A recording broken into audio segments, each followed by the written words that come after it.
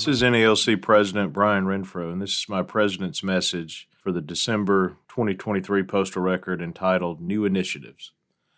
Last month, more than 1,000 branch leaders from across the country gathered in New Orleans, Louisiana for our national rap session. It was a busy weekend full of training, education, productive conversation, and camaraderie among our members. I'm confident that this year's rap session attendees have returned to their branches, regions, and state associations energized, motivated, and eager to share what they've learned. I appreciate Branch 124 and the Louisiana State Association for welcoming everyone to their home city and state. We kicked off the rap session in true New Orleans fashion with a traditional second line band, perhaps a first in NALC history. As NALC president, I'm fortunate to travel across the country year-round to be with our members at regional rap sessions, state conventions, and branch events. Wherever I am, it's always a pleasure to be with our members, but little compares to bringing us all together for one occasion. At the rap session, I was struck by the professionalism, attentiveness, and dedication of all our members. The attendees were taking notes, asking questions, and gathering all the information available to take back to their members. Commitment and leadership at the branch level is what makes our union strong, and I appreciate everyone who took the time to attend. The cover story of this month's magazine includes detailed information on the topics covered during the rap session. There were extensive conversations on collective bargaining, crime issues, our workforce, and more, which you can read about on page 4. I also announced some new programs and initiatives that are in the works, and I'd like to use this column to expand on those. First is a new type of virtual training for our activists. We're developing a platform that will offer a series of comprehensive training courses in a virtual format. While this would not replace in-person training, it would expand opportunities for those who want to get involved but might be unable to make it to training in person, while providing activists the opportunity to learn and further develop their skills on their own time. This will be an excellent resource, allowing more members to get trained, ultimately continuing to improve representation for our members. Second is an emergency response support program to assist our members who have been affected by a traumatic incident on or off the job. We are all aware that far too many letter carriers have been victims of crime, assault, and other traumatic incidents on the job. Outside of work, some of our members have witnessed mass shootings, natural disasters, and other life-altering events. In March, we will hold our first emergency response support program training for individuals who have been selected to help their brothers and sisters in this program. This training will teach NALC members how to best support other NALC members who have suffered from a traumatic event. Our members are always willing to stand up to help each other, and we believe that there is an opportunity through a program like this to provide much-needed support and assistance for our members in need. I know this for sure. When given the knowledge and opportunity to help their brothers and sisters, they always step up to do so. This is only the first phase of our emergency response support program. In the future, we plan to offer education on and assistance with suicide prevention, substance abuse, and mental health. The goal of the program is not to replace medical or professional help, but to serve as a peer-to-peer support program that can help someone get the initial help they may need. Next is a women's mentoring program.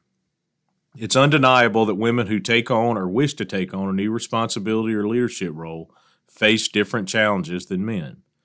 We are putting together a women's mentoring program to help our current and future female leaders. It's important to ensure that we as a union do everything possible to make it easy and accessible for all of our members who want to step up in their branches, particularly those who face challenges simply as a result of who they are, as many women do around the country. This program will have experienced mentors who can help other women navigate their roles as NALC leaders. With the support of other women, we hope it will result in more women serving in leadership roles at the branch level and beyond. We are also forming a standing committee on diversity and inclusion. One of our union's greatest strengths is our diversity. This committee will help us maximize the impact of that strength by embracing and celebrating the diversity of our membership. The main goal of this committee is to improve access and make it as easy as possible for anyone, regardless of their race, gender, religion, sexual orientation, or anything else, to get involved and fulfill the mission of our union, to fight for city letter carriers. I've never been more excited about the future of NALC. These new programs and initiatives will make our union stronger, allow us to better support our members, and give us leadership nationwide that reflects the diverse union that we are. On page 4 is, at NALC Wrap Session, President Renfro updates state and branch leaders on contract negotiations, crimes against carriers, heat safety, improving representation, legislation and politics, new initiatives. More than 1,000 letter carrier activists representing branches across the United States gathered in New Orleans to take part in NALC's 2023 National Conference. The NALC Constitution calls for the union to hold a national conference in non-convention on numbered years, with the date set by the Executive Council. NALC President Brian L. Renfro called the meeting, commonly called a wrap session, to order at 8 a.m. on Sunday, November 19th, after a rousing performance by an authentic New Orleans second-line jazz band. Renfro invited Branch 124 member Charlie Bradford to sing the national anthem. Branch 124 member Troy Joseph led the Pledge of Allegiance, followed by Branch 124's Harold John, who delivered the invocation. Renfro then introduced the members of the NALC Executive Council before recognizing former National President Frederick Rolando and other retired national officers, regional administrative assistants, headquarters letter carrier and professional staff, full-time advocates, legislative and political organizers, LPOs, regional grievance assistants, regional office assistants, and regional workers' compensation assistants. The president then thanked the leaders in the room and the members around the country who have reached out to him during his treatment for alcoholism this past spring. It was almost overwhelming the amount of support and encouragement that I received from our members, he said. He encouraged the people in the room who might need help to seek it, or if they knew of someone who needed help, to offer it. I share this for one primary reason. No matter who or where you are, or what your responsibilities may be, help is available. If hearing this encourages a single individual to reach out and receive the help they need, it's worth me sharing, he said. Contract negotiations. Renfro then moved on to the topic of contract negotiations. That is always our top priority, he said. It's at the top of mind for me every morning, night, and minute in between. He explained that NALC is working on dual tracks, finalizing preparations for interest arbitration even as it continues to engage at the table with the Postal Service for a negotiated agreement.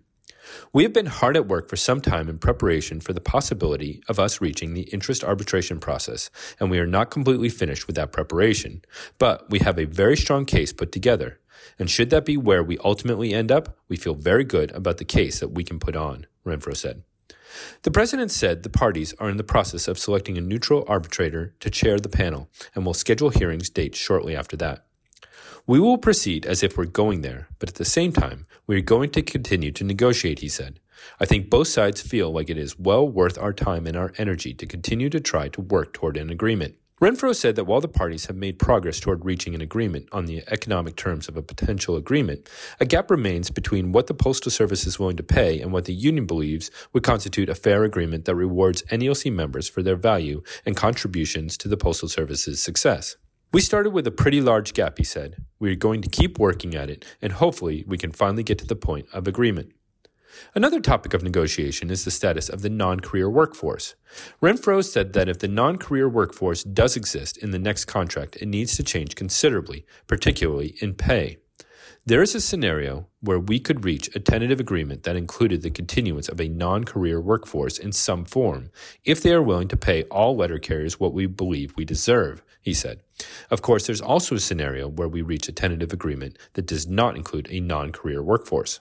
If the parties go to arbitration, NALC will present an official economic proposal that the union would support in its interest arbitration case and seek to achieve in the process, and if so, the president outlined what he was fairly certain would be in that proposal. A single pay table, as we just talked about. We would go into the process proposing to eliminate the non-career category. We would propose that our cost of living adjustments be restored to 100%, starting at step A and all the way through the process. And then we would, of course, propose that we receive significant annual general increases. Enough is enough. Renfro then talked about the increase in robberies and assaults targeting letter carriers, which have risen exponentially over the past 3 years, with more than 2,000 such assaults in that period. Of those, only 14% have resulted in an arrest and federal prosecution. Unfortunately, there is no simple, quick solution to this, he said. This is something that's going to take time, but we are beginning to make progress. The Postal Service has made both public and private commitments to replace all of the arrow locks in the field and has tested a number of electronic solutions to devalue the arrow keys, which have been a primary target of thieves. Renfro said that increasing federal prosecution rates is another important component. The Postal Service is funding about a dozen prosecutors in U.S. attorneys' offices to spend a majority of their time prosecuting these crimes. But more is needed, and that is why NELC has been holding Enough is Enough rallies. The rallies boost media awareness of the issue and generate robust news coverage, which in turn prioritizes the issue for residents and U.S. attorneys, thereby helping raise prosecution rates. For more on the rallies, see page 10. In addition to the rallies, NELC has been working with members of Congress on crafting and introducing legislation to help combat the issue. Renfro said that the bill would be NELC's primary legislative priority and that he will call for a day of action to quickly grow the support of co-sponsors and public awareness. For the longest time, most of us in this room carried mail and nobody ever messed with us, he said. There was a thought, if you mess with a letter carrier, that's a federal employee, you're going to jail. We have to make that a reality. That's ultimately what deters these crimes. Heat safety. The president next addressed heat safety, which has resulted in letter carriers' deaths. He said that the Postal Service has acknowledged the widespread problem with getting area and district managers to hold the mandatory heat training. Along those lines, he said, "We are going to continue to engage them to ensure this training looks a whole lot different for 2024 by the end of or by April 1st of next year." A major part of the issue is that the United States does not have a heat safety standard for workers. The Biden administration is working on one, which the NELC has vowed to help with. We will continue to use every avenue we possibly can until we get to the point where they have a heat illness prevention program that includes all the elements that are accepted by experts in this field to protect people that are working from the dangers of excessive heat, he said. Improving representation, the Delivering for America plan. Renfro told attendees how the union is trying to improve representation for the branches, mostly small, that are not fully functioning, not active in representing their members, by working to merge those branches with nearby functional branches that can improve the representation for the members. He said that 113 of these branches have been merged with other branches, resulting in improved representation for those members. On the Postal Service's 10-year plan, the union is remaining engaged with the Postal Service in order to maintain a seat at the table and offer feedback, but also to enforce compliance with the national agreement as more letter carriers start delivering from sorting and delivery centers, S&DCs. He also warned members to not listen to local managers talking about routes that will be moved to a future S&DC. If you're going to be impacted by one of these in any way, you will hear well in advance from your regional office and from us at headquarters to prepare for that, he said. Politics and legislation. President Renfro outlined NELC's legislative and political agenda, starting with the union's efforts to educate the Biden administration on the need for implementation of the Siegel pension valuation method for CSRS. Convincing the White House to issue an executive action to institute the private sector pension valuations would save the Postal Service billions of dollars annually. In Congress, NELC continues to add support for the Social Security Fairness Act, H.R. 82, the bill that would repeal the windfall elimination provision and the government pension offset. Another piece of legislation is the Federal Retirement Fairness Act, H.R. 5995. The bill that would allow former non-career employees, including CCAs, TEs, and casuals, all the way back to December 31st, 1988, to make deposit, or buyback, their non-career time and have it credited for retirement. A little-known fact, Renfro said, is that 64% of active letter carriers would be affected by this legislation, which shows why it remains a legislative priority. However, President Renfro said that members needed to be realistic about the chances of passage in Washington. He pointed to the many years it took of building support for postal reform through Congress after Congress so that when a certain election went a certain way, it was possible to finally get the legislation enacted. He thanked the letter carriers in the crowd who wore black T-shirts, showing that they had upped their contributions to the Letter Carrier Political Fund, LCPF. He said that while he took pride in the fact that the union had reached the 12% threshold for members giving to NELC's Political Action Committee, he knows that NELC can do better. "I just do not believe that 88% of our members have consciously chosen not to participate in the Letter Carrier Political Fund," he said. He said that when members are informed and then asked to join LCPF and the process is made easy, the union sees significant improvement.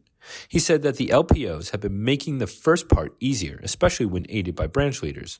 On the second part, problems with Postal Ease and Light Blue have made it more difficult, but NELC is working on a solution to make it much quicker and easier.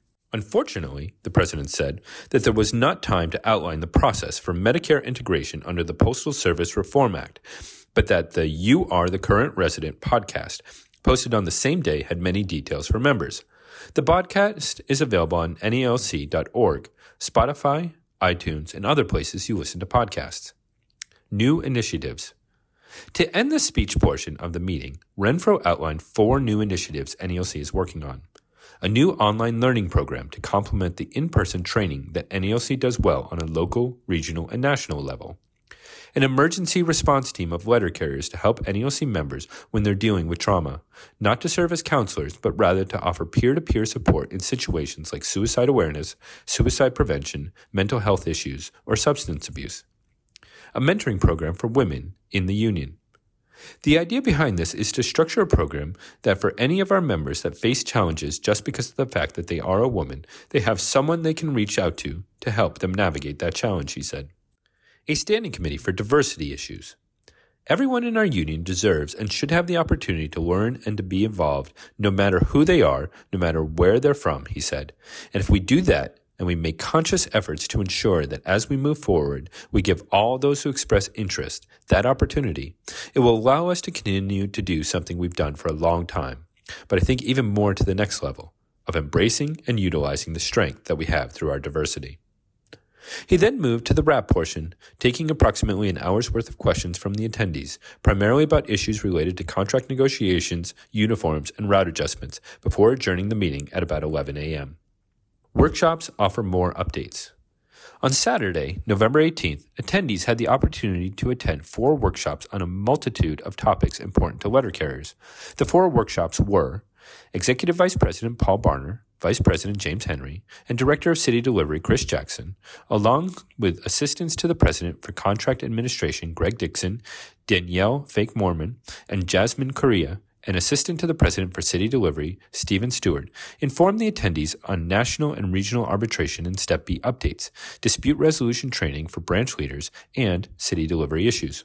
Director of Life Insurance Jim Yates, Director of Health Benefits Stephanie Stewart, Director of Retired Members Dan Toth, and Assistant to the President for Administration Chris Henwood talked about the benefits and offerings of the health and life insurance companies and about issues affecting current and future retirees. Secretary-Treasurer Nicole Ryan, Assistant Secretary-Treasurer Mac Julian, and Director of Safety and Health Manuel L. Peralta Jr. discussed issues related to branch dues, branch bylaw changes, and the Employee Assistance Program. Special Executive Assistant to the President Tim McKay, Special Assistants to the President Doug Lape and Michelle McQuality, Assistants to the President for Administration Tamara Twin, Mandy Hankins, Ron Osborne, and Ed Morgan, Assistant to the President for Workers' Compensation, Kobe Jones, and Assistant to the President for Legislative and Political Organizing, Brent Fajerestad, provided updates on the new Employee Experience and Retention Program, USPS vehicles, the alternate dispute resolution process, sorting and delivery centers, the technology integrated alternate route evaluation and adjustment process, NALC's communications efforts, research and resources through NALC's publication and website, OWCP, and the Letter Carrier Political Fund. By making a contribution to the Letter Carrier Political Fund, you are doing so voluntarily with the understanding that your contribution is not a condition of membership in the National Association of Letter Carriers or of employment by the Postal Service, nor is it a part of union dues. You have a right to refuse to contribute without any reprisal. Any guideline amounts are merely suggestions, and you may contribute more or less than the guidelines suggest, and the union will not favor or disadvantage you by reason of the amount of your contribution or your decision not to contribute. The Letter Carrier Political Fund will use the money it receives to contribute to candidates for federal office and undertake other political spending as permitted by law. Your selection shall remain in full force and effect until canceled. Contributions to the Letter Carrier Political Fund are not deductible for federal income tax purposes. Federal law prohibits the Letter Carrier Political Fund from soliciting contributions from individuals who are not NALC members, executive and administrative staff, or their families. Any contribution received from such an individual will be refunded to that contributor. Federal law requires us to use our best efforts to collect and report the name, mailing address, name of employer, and occupation of individuals whose contributions exceed $200 in a calendar year. On page 8 is News from Washington.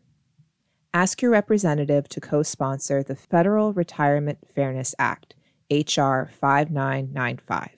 The Federal Retirement Fairness Act, H.R. 5995, was reintroduced in the House by Representatives Derek Kilmer, Democrat, Washington, David Valadao, Republican, California, Don Bacon, Republican, Nebraska, and Jerry Connolly, Democrat, Virginia, on October 19th.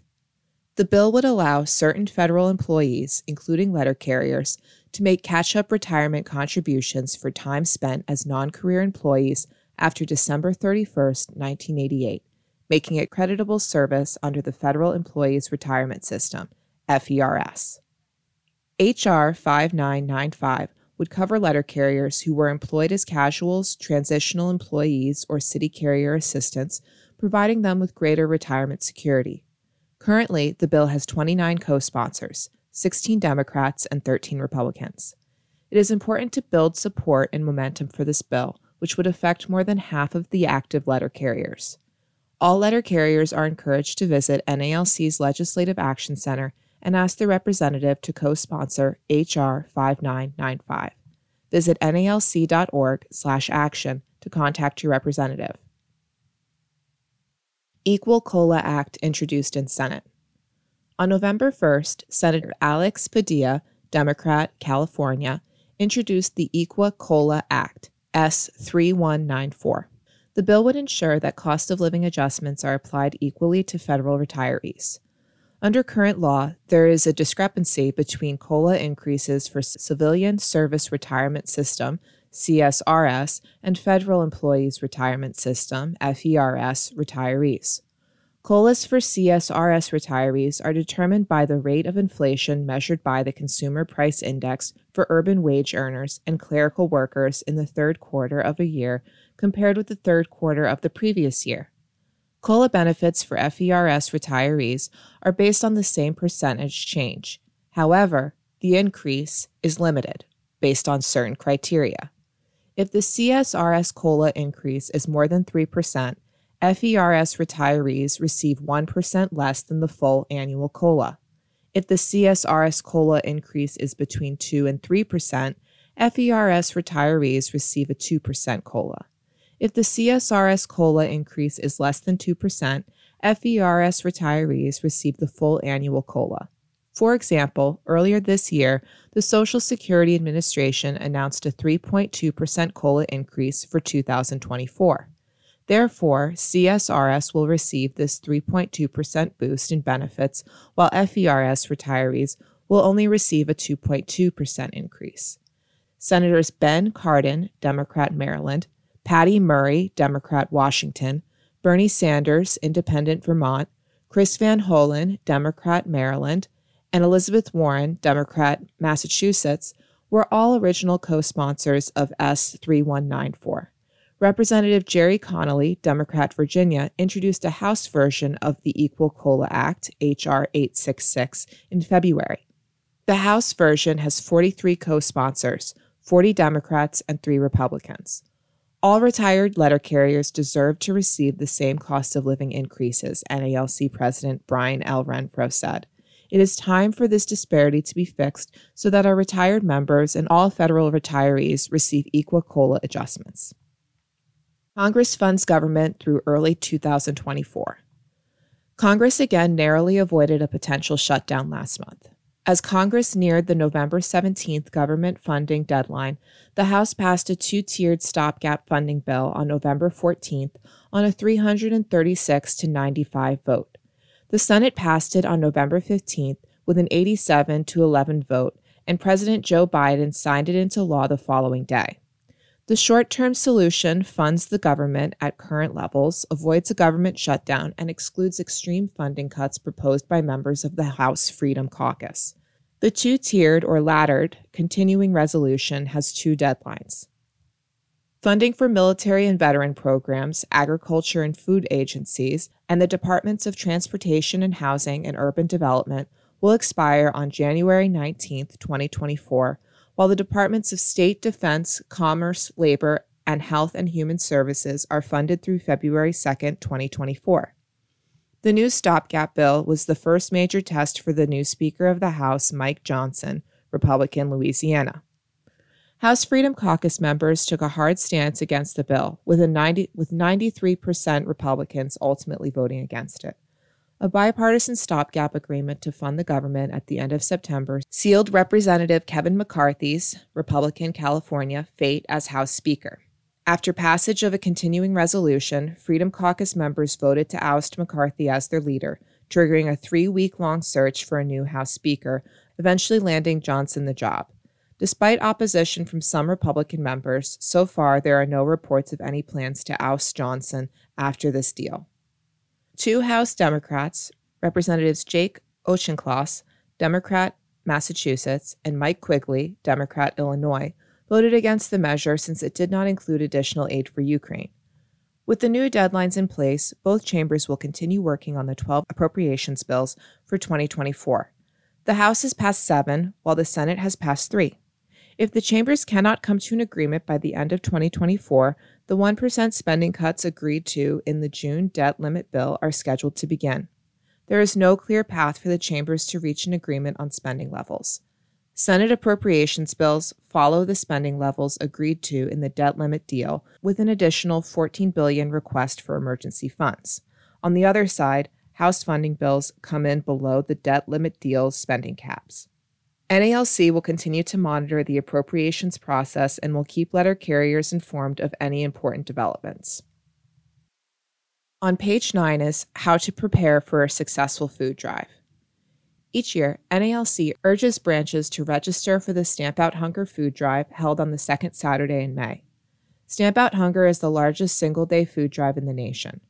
Below, you will find a guide on how to help your branch create a successful food drive, including the newly revamped registration process and website.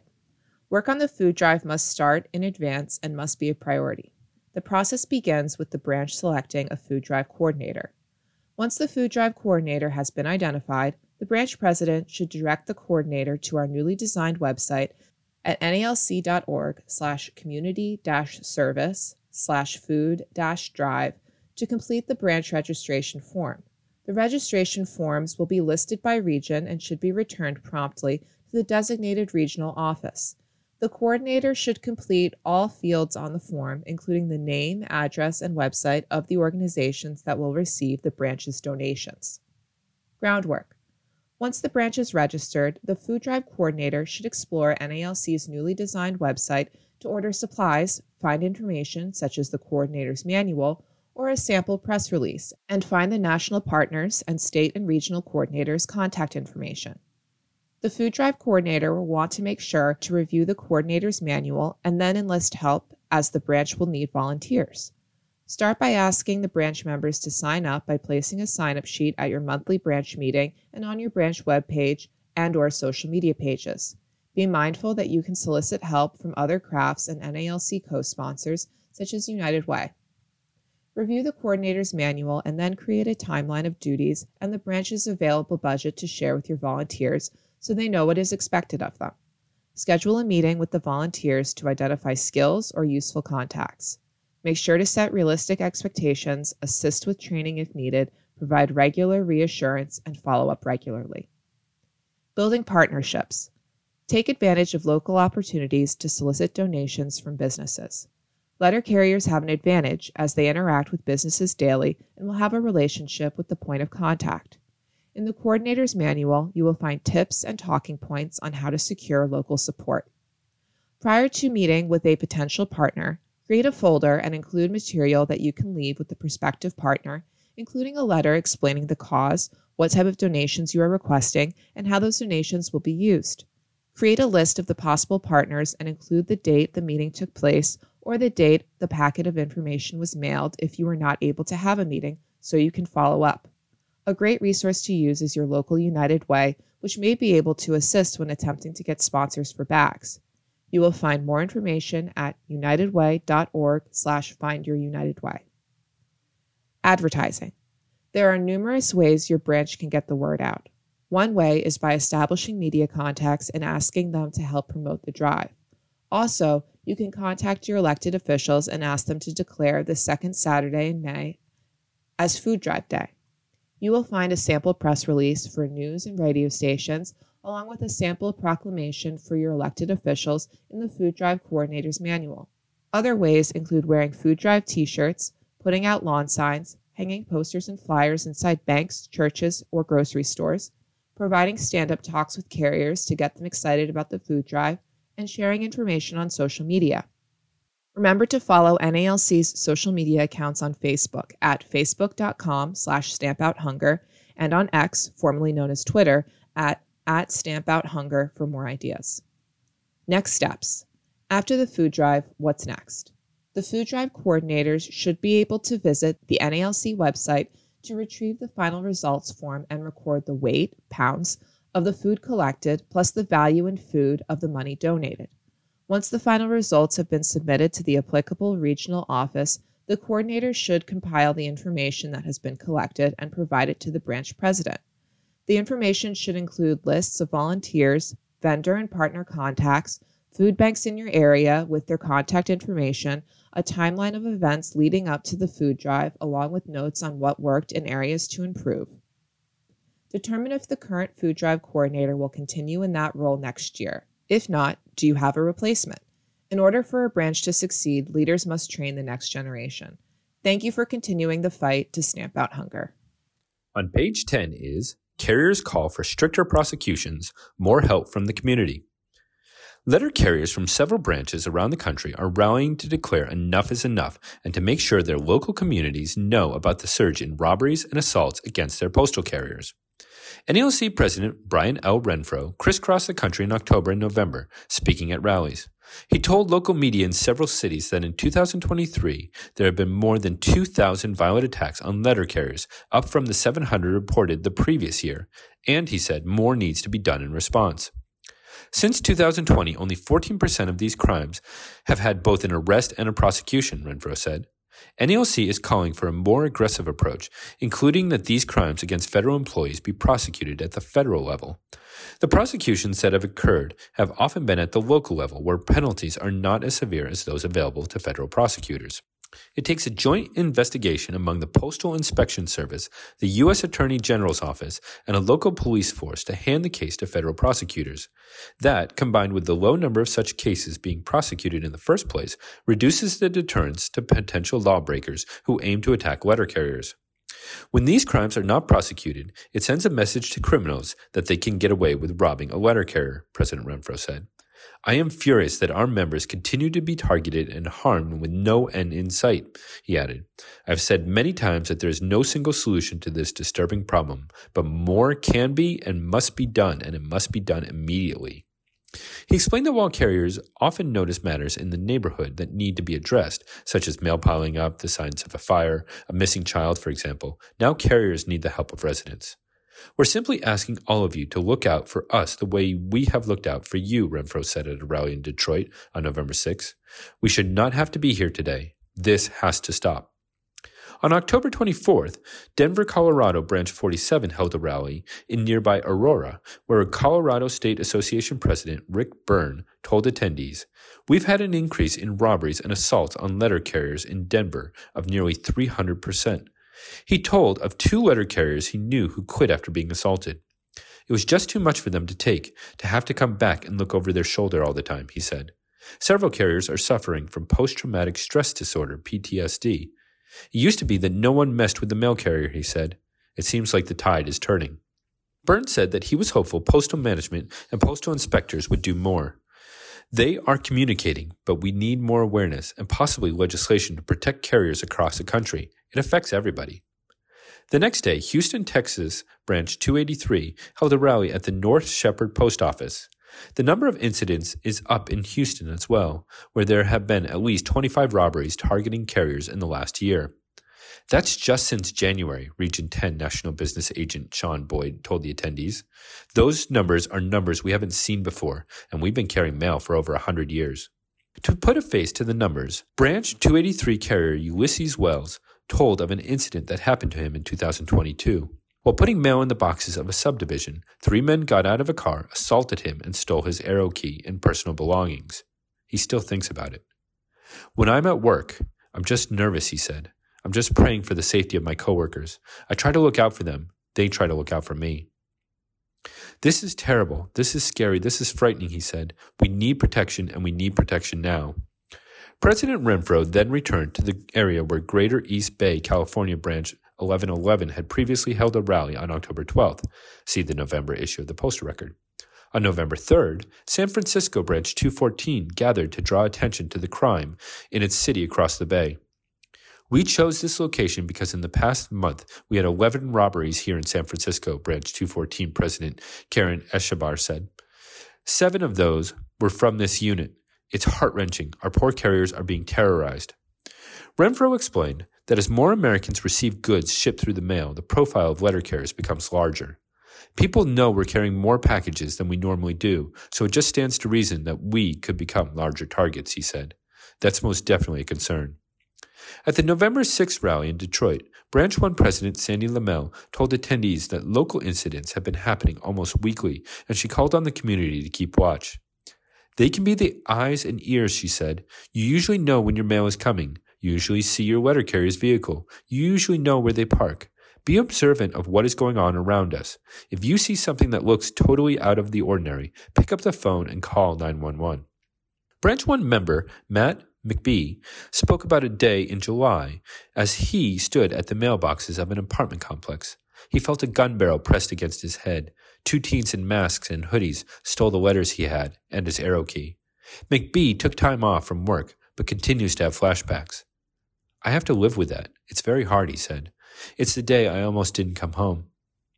Western Wayne County, Michigan Branch 2184's Trang Do had been on the job for only 9 months when she was robbed.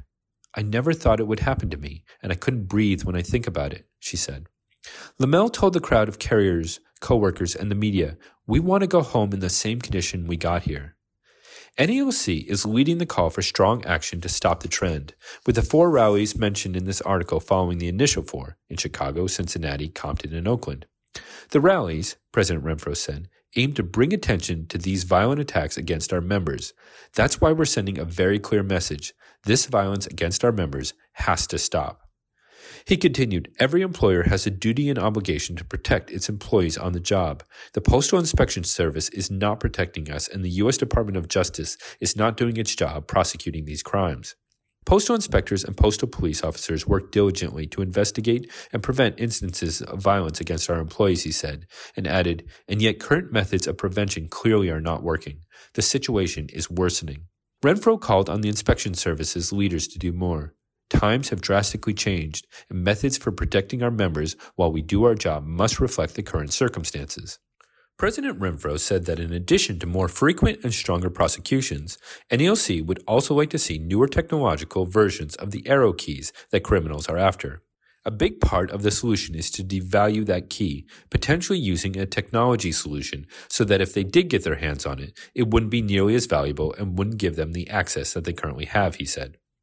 The rallies are part of NELC's effort to get out a multifaceted message to the Postal Service to better protect letter carriers on their routes, to locally based federal prosecutors to take these cases and apply the more harsh federal penalties that local prosecutors do not have available, to residents to alert authorities if they see anything worrisome and to preserve evidence such as doorbell or other surveillance videos for use by investigators, and to their elected representatives to be aware of the need for solutions.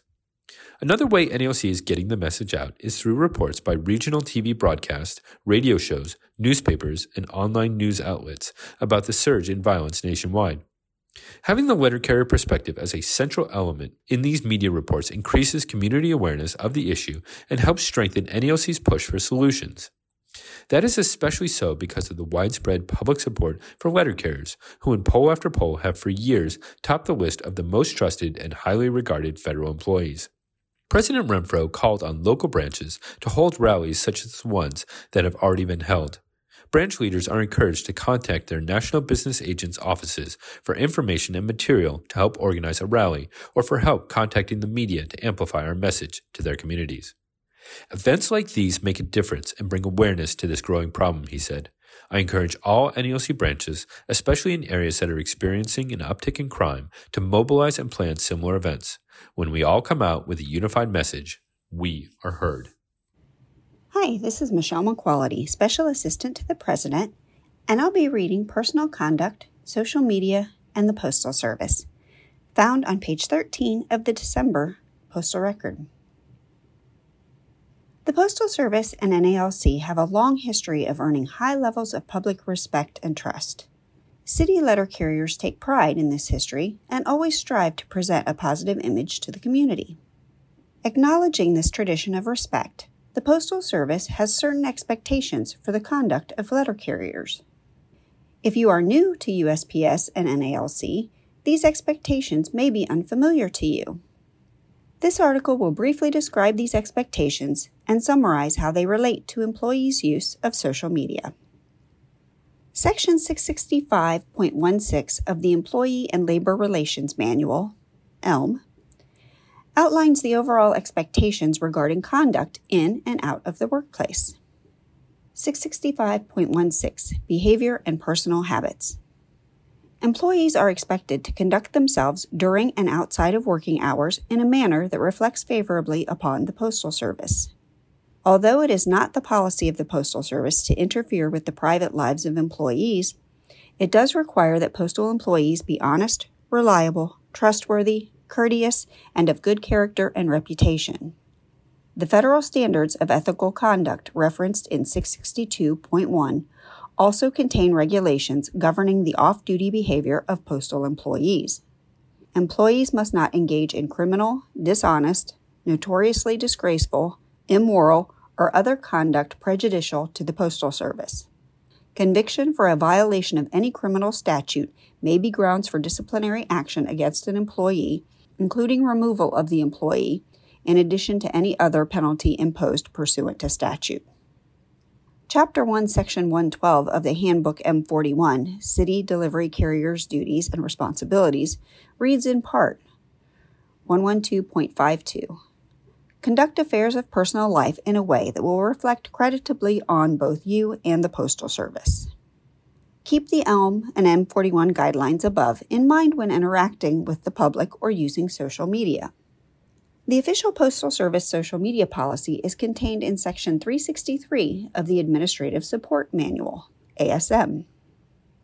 The USPS social media policy mainly addresses the conduct of employees who use social media in their official capacity to communicate with the public or other employees.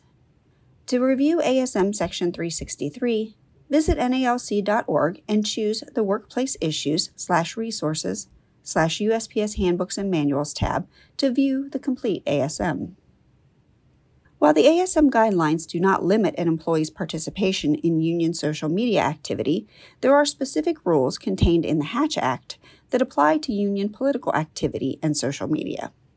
For more information on the do's and don'ts related to the Hatch Act and social media, visit the Government Affairs political tabs on the NALC website at nalc.org.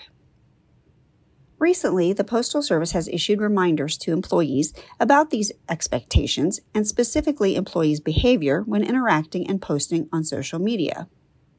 A USPS retail and delivery stand-up talk issued in October reminds employees of the ASM rule prohibiting them from speaking on behalf of the organization on websites, blogs, and social media without permission.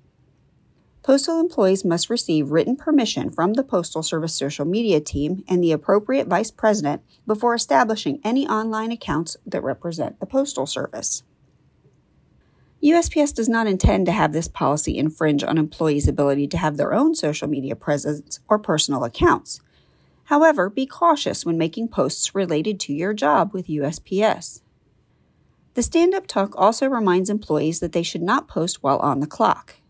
This includes selfies in the plant, post office, vehicle, or other official workplace areas. While social media videos and reels of letter carriers performing their duties and interacting with customers can often be entertaining and heartwarming, be aware that these may not be favorably received by the Postal Service. You have the right to use personal social media outside of work hours at your discretion. However, be careful. Comments or videos you make on social media may be misinterpreted by customers, coworkers, or management, which could create difficulties in the workplace. The ASM reminds employees to always be respectful, whether in the actual or virtual world. The Postal Service Standard of Conduct states, employees are expected to maintain harmonious working relationships and not to do anything that would contribute to an unpleasant working environment. ASM Section 363B advises employees to not verbally attack other individuals or companies. This includes fellow employees, contractors, customers, vendors, and competitors. Remember that anything you post might be visible to anyone, including postal managers and the public, and could be there forever. Be mindful of your personal conduct and what you are posting on social media. You never know who could be watching. On page 14 is Workers are trying to make Amazon pay. Amazon, the giant online retailer company, is global, and so is the labor movement's fight against it. Union representatives, Amazon workers, activists, and advocacy groups gathered at the Summit to Make Amazon Pay in Manchester, England, at the end of October to strategize about how to make the company pay its fair share to its workers as well as to the communities and governments where it operates. NALC joined the meetings as part of the UNI Global Union's Amazon Alliance. Assistant to the President for Administrative Affairs, Chris Henwood, and Director of Research, Holly Feldman-Winnick, represented NALC. The Amazon Alliance is a group of service unions from around the world that are affiliated with UNI and that have an interest in how the retailer is shaping and affecting their industries. The Alliance brings together unions from a variety of sectors to share information, discuss organizing strategies and legislative opportunities, and provide support and solidarity to Amazon workers. UNI formed the Alliance about a decade ago, and NALC joined in 2019 when it became clear that Amazon was aggressively entering the delivery industry. The Alliance, which meets about twice a year, includes labor unions from Germany, Spain, Poland, Italy, France, the United Kingdom, South Africa, and the United States. The October meeting, for the first time, also included unions from New Zealand and India, reflecting Amazon's expanding global presence. The summit featured panels of experts who discussed the ways Amazon uses its size and power to influence markets and governments to increase its profits, as well as how to limit this influence. Amazon's tax avoidance strategy means that it rarely contributes to the communities where it places its facilities, even as it has cornered the market on state and local government supply procurement, further increasing its profits. Often the solution must come from legislative and regulatory reform. While the U.S. Federal Trade Commission's antitrust case against Amazon filed in September could lead to reforms that limit this power, other countries provide instructional examples of laws and regulatory structures that could be used in the United States. India recently passed a law aimed at Amazon that limits it to acting only as a marketplace for other retailers to sell their goods, meaning Amazon cannot sell Amazon-branded products on the website, which has restricted its ability to profit there. The summit also discussed on-the-ground organizing efforts with some wins and losses for labor unions. Amazon warehouse workers and delivery drivers shared their experiences working for the company, highlighting the high injury rate, extreme speed of work, and low pay, along with the fierce anti-union tactics Amazon uses to prevent workers from organizing. While there have been only 2 successful attempts so far to form a union among Amazon workers in the United States, experiences from other countries are informative.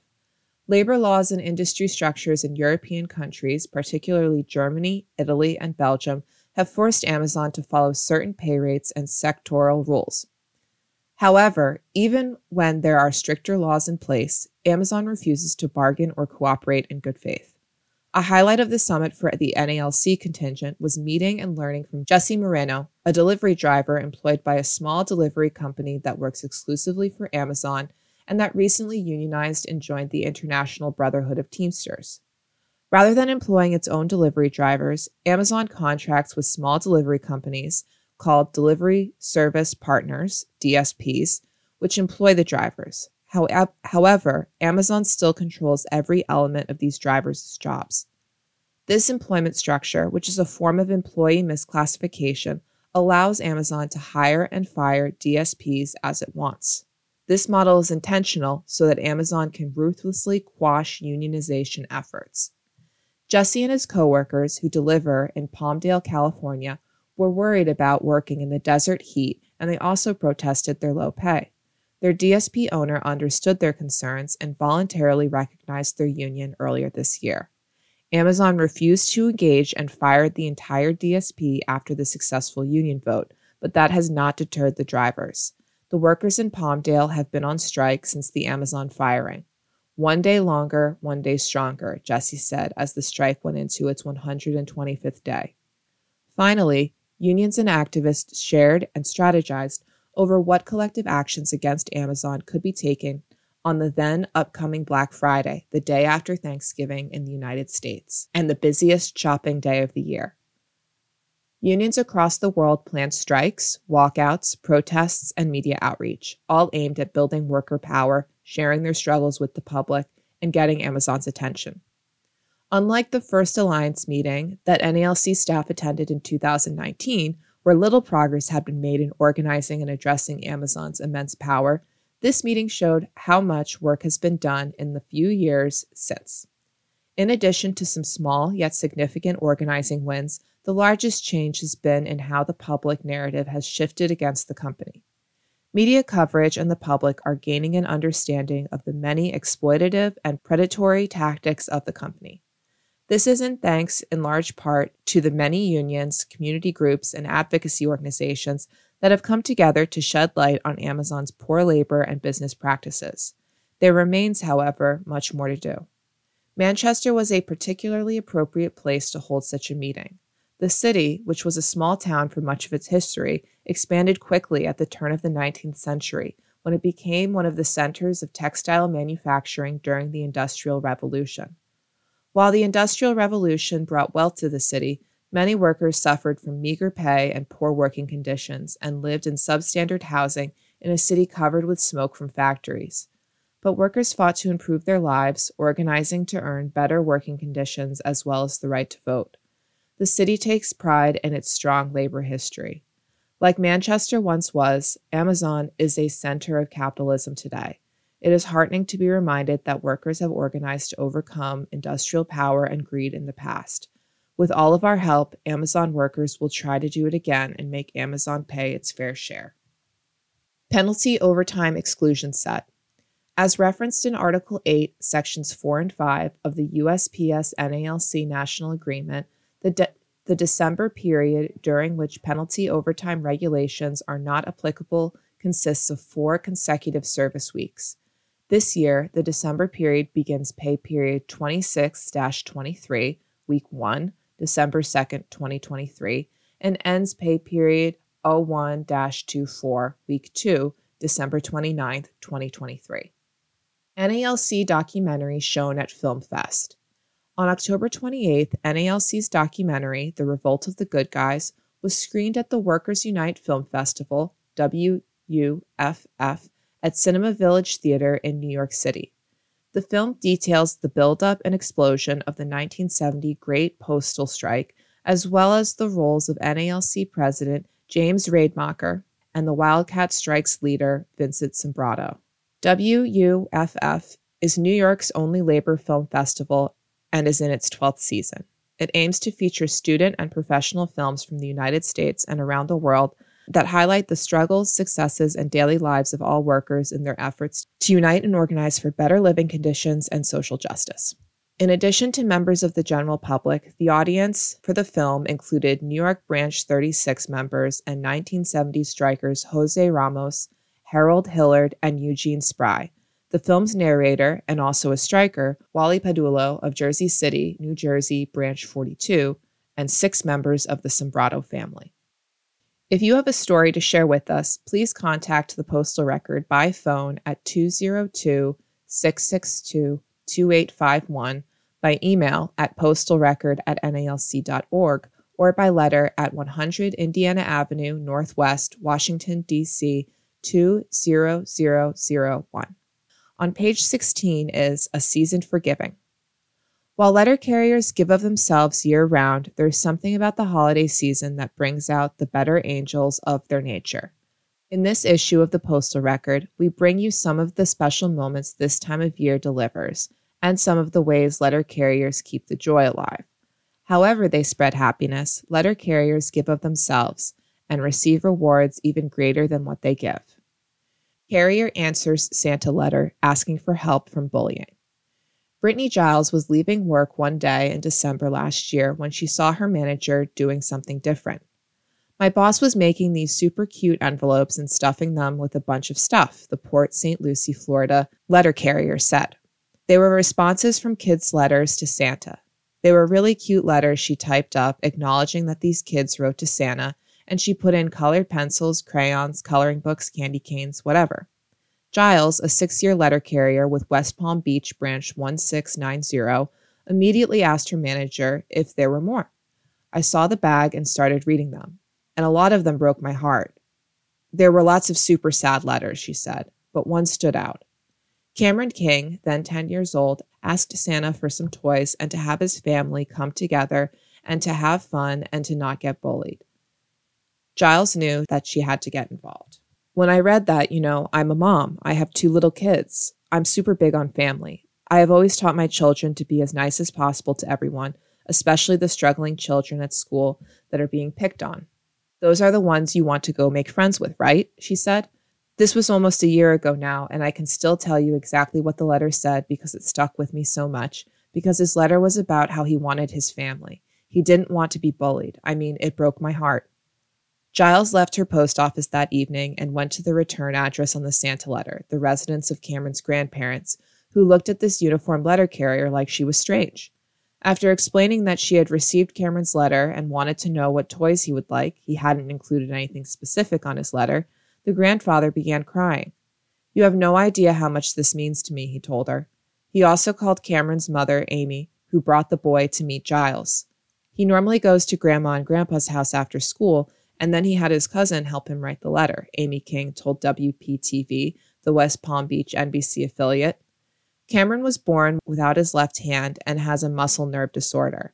It's called Charcot-Marie Tooth disease, so that affects his nerves and muscles in his legs and arms. So as he gets older, it kind of deteriorates. They said he wouldn't be able to walk, but he's walking, running, playing soccer. I'm very proud of him. I always say he's my little miracle baby, King added. When Giles, a cancer survivor who was told incorrectly that she would never have children, met Cameron, she told him, I work for Santa and I read your letter, but you didn't say what type of toys you want. So he sent me down here to get a list and bring it back to him. The boy's face lit up and he gave her a list of gifts for him and his family. Giles wrote down his ideas, but she left with a few more that hadn't made it onto the list. She reached out to the St. Lucie County Sheriff's Office deputies, Ethan Kirk and Rebecca Ireland. They all pooled their money to buy the gifts on the list. And Deputy Kirk told WPTV that he asked Cameron if there's anything I can do for him, whether it's go to his school, talk with his school resource deputy, and just try to figure out a plan and try to get this stopped. The police ultimately held an anti-bullying assembly at Cameron's school and spoke to every kid there. After local news covered the story, it began to take on a life of its own. The national organization, Bikers Against Bullying, contacted Giles and wanted to do something. They rented out a Chuck E. Cheese restaurant and arcade and hosted a party for Cameron and his family. Just as he had asked in the letter, he got to come together with his family and have some fun. It was a great thing to see how many people truly cared and wanted to get involved and be part of this, Giles said. She encourages everyone to help in their community. I'm sure every community or city has a mayor, and if you don't have anything that your office is a part of, you can always go through that way and try to get involved with your city. But especially after COVID, things are rough for a lot of people right now, she said. As for Cameron, the carrier is still part of his life, seeing him and his family regularly. This is my extended family at this point, she said. Community is everything. Family is everything. And it doesn't have to be by blood. Cameron is not going to live a long life, Giles explained. As he gets older, his body will start shutting down.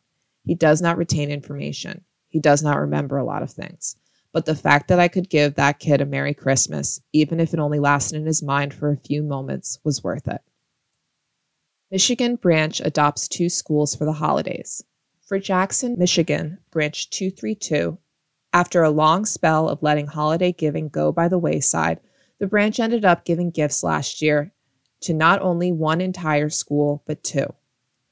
Though the branch had been involved in charitable endeavors in the past holiday seasons, such as in 2007 when it put a new roof on the house of a father serving abroad in the military, Changes in management complicated things. We have had a revolving door of postmasters, and they didn't want us doing stuff like this, Branch 232 President Deborah Marriott said. Only CFC. But with a new postmaster more accepting of it, the branch decided to get back to giving in 2021. The branch members brought it up at a union meeting and felt the time was right, especially after COVID and so many people lost their jobs, Marriott said. Jackson has a lot of families at the poverty level and below. When the decision to do something for a family was made by the branch, one of the members said that on their route, they had a family with 8 foster children who had just moved into the area. The branch voted and decided to adopt the family for the holidays. We raised over $5,000, Marriott said. We got them all toys, clothes, brand new pillows, bedding, blankets. We got them pajamas to put on for New Year's Eve and toothbrushes. Everything was themed for the child, so if they like basketball, they got basketball bedding. Carrier Mark Wachowski dressed up as Santa Claus, and he received a ride on the back of the local APWU president's motorcycle with a police escort. Just seeing the kids light up as we're bringing in bags and bags and bags and bags of gifts and stuff was heartwarming, Marriott said. They were jumping up and down and screaming. It was such a success that for 2022, the branch decided that if helping 8 kids felt that good, what if they helped a whole school full of them? When the president of the local APWU heard what we were doing, he was like, "Hey, let's band together and let's do 2, she said. The schools were 2 separate elementary schools in underprivileged areas with 900 children in total. We contacted both the principals to make sure they were down with it, Marriott said. They were told, yeah, most of the kids here, they're on the free lunch program. They come to school in the same clothes every day. They have very little. And we were like, we're on it, she said. The branch started raising money in September, doing 50-50 raffles twice a week. It also set up a pumpkin mail hamper for toy donations. And both NALC and APWU members donated money. Then it was time to do the shopping. The APWU members did the shopping with the money they raised, while Marriott went to JCPenney and Kohl's department stores, as well as ordering from Amazon with her branch's donations. I would come home from work and there would be a wall in front of my back door with boxes from Amazon, Marriott said. For over a month, my house, from one end to the other, almost to the ceiling, was nothing but boxes. As it came in, I had to categorize what I had by age group, boy or girl, so we had everyone covered. Marriott admitted that she had nightmares leading up to the event. We're not going to have enough gifts. When the time arrived, the postmaster donated a 2-ton truck, and NALC and APWU members separated all the toys so that they had enough for both schools, delivering to one a week after the other. After work, on the night before the first school event, they set the toys up on a U-shape of tables and covered them with tablecloths. The next day, Wachowski dressed up as Santa Claus again, while one of the clerks dressed up as an elf to help the kids celebrate. As the kids saw Santa and got to pick a gift, they also received a cocoa packet and candy cane donated by the branch and a coloring book and crayons donated by the postmaster. Some of the rural letter carriers from the office joined in on their day off for the celebration too. We had so many basketballs, the clerk actually pushed a pumpkin of basketballs out and started throwing it into the bleachers, and the kids were just roaring, she said. Not only did they have enough, we actually ended up having more than enough gifts. So not only did we do the 2 schools, we also donated boxes of toys to our homeless shelter and also to a woman called Miss Wanda who donates to the underprivileged all year round, Marriott said. The kids at both schools thanked the letter carriers and clerks, and afterwards they received thank you cards. It was just so heart-wrenching, she said, quoting the messages. I got exactly what I wanted, one said. Santa, thank you so much, another said. This year, the branch has decided to go back to adopting a single family. We want to buy, of course, toys and clothes for all the kids, and we want to get food for Christmas Eve and Christmas Day, she said. And we're hoping to raise enough money to get a money order for Consumers Power and help that family with their electric bill for that month too. Marriott encourages other branches that want to give back to start local. Ask people in your branch, she said. Hey, does anyone on their route have a family that really needs help? That's how we got the one family, because we see it every day. We see them in the summertime, or we see them getting home from school, wearing the same clothes all the time, with not many toys. And that's who we want to touch. I look at it this way, she said. Every child that we touched at that elementary school is going to remember that. and hopefully one day they're in a position to pay it forward and help. Carrier battles cancer while rocking for Christmas cheer. Music has always been part of Harry Bittner's life. He grew up listening to Motown records around the house that his parents played, and then got exposed to rock and roll music through neighborhood kids. He picked up a bass guitar when he was 15 and has loved playing ever since. I got started just because a friend of mine was kind of dabbling with the guitar, he said. His older brother was in a band, and we would sneak down and play their instruments when they weren't around. Fast forward to 2019, when the Camden, New Jersey Branch 540 member joined a 5-member cover band called Unglued. They practice once a week, usually perform 2 shows a month at bars or other events like festivals, and the bandmates work together to choose songs to cover. They jokingly call me Heavy Metal Harry because my background before doing this cover band was doing heavy metal stuff, so I like harder stuff, Bittner said, and added that his biggest musical inspiration is Iron Maiden bass player Steve Harris. But we tend to try and pick songs that we know will go over with the crowd, he said. We're more inclined to do Michael Jackson and Prince. We don't do Metallica and Megadeth, you know what I mean? The Carrier was enjoying playing guitar gigs with the band when Unglued singer Wally approached them in the fall of 2020 and told them about his longtime desire to do a traveling Christmas show by driving around a truck to a few locations, and the band would then play some Christmas carols on the back to spread some cheer. I immediately said, yeah, I'm in, Bittner said. However, that winter of 2020, COVID-19 was spreading and events were shutting down. They began to fear that they'd get in trouble for gathering, so Bittner suggested that maybe they raise some money to help out people who need it while they play, in case they were questioned by the police. Then, fortuitously, an acquaintance of the Carrier heard about their plans and asked if she could put them in touch with a friend of hers who is a retired prosecutor who works with a charity and who could help the band find families who could be helped through the money collected. And boy, did she ever, Bittner said.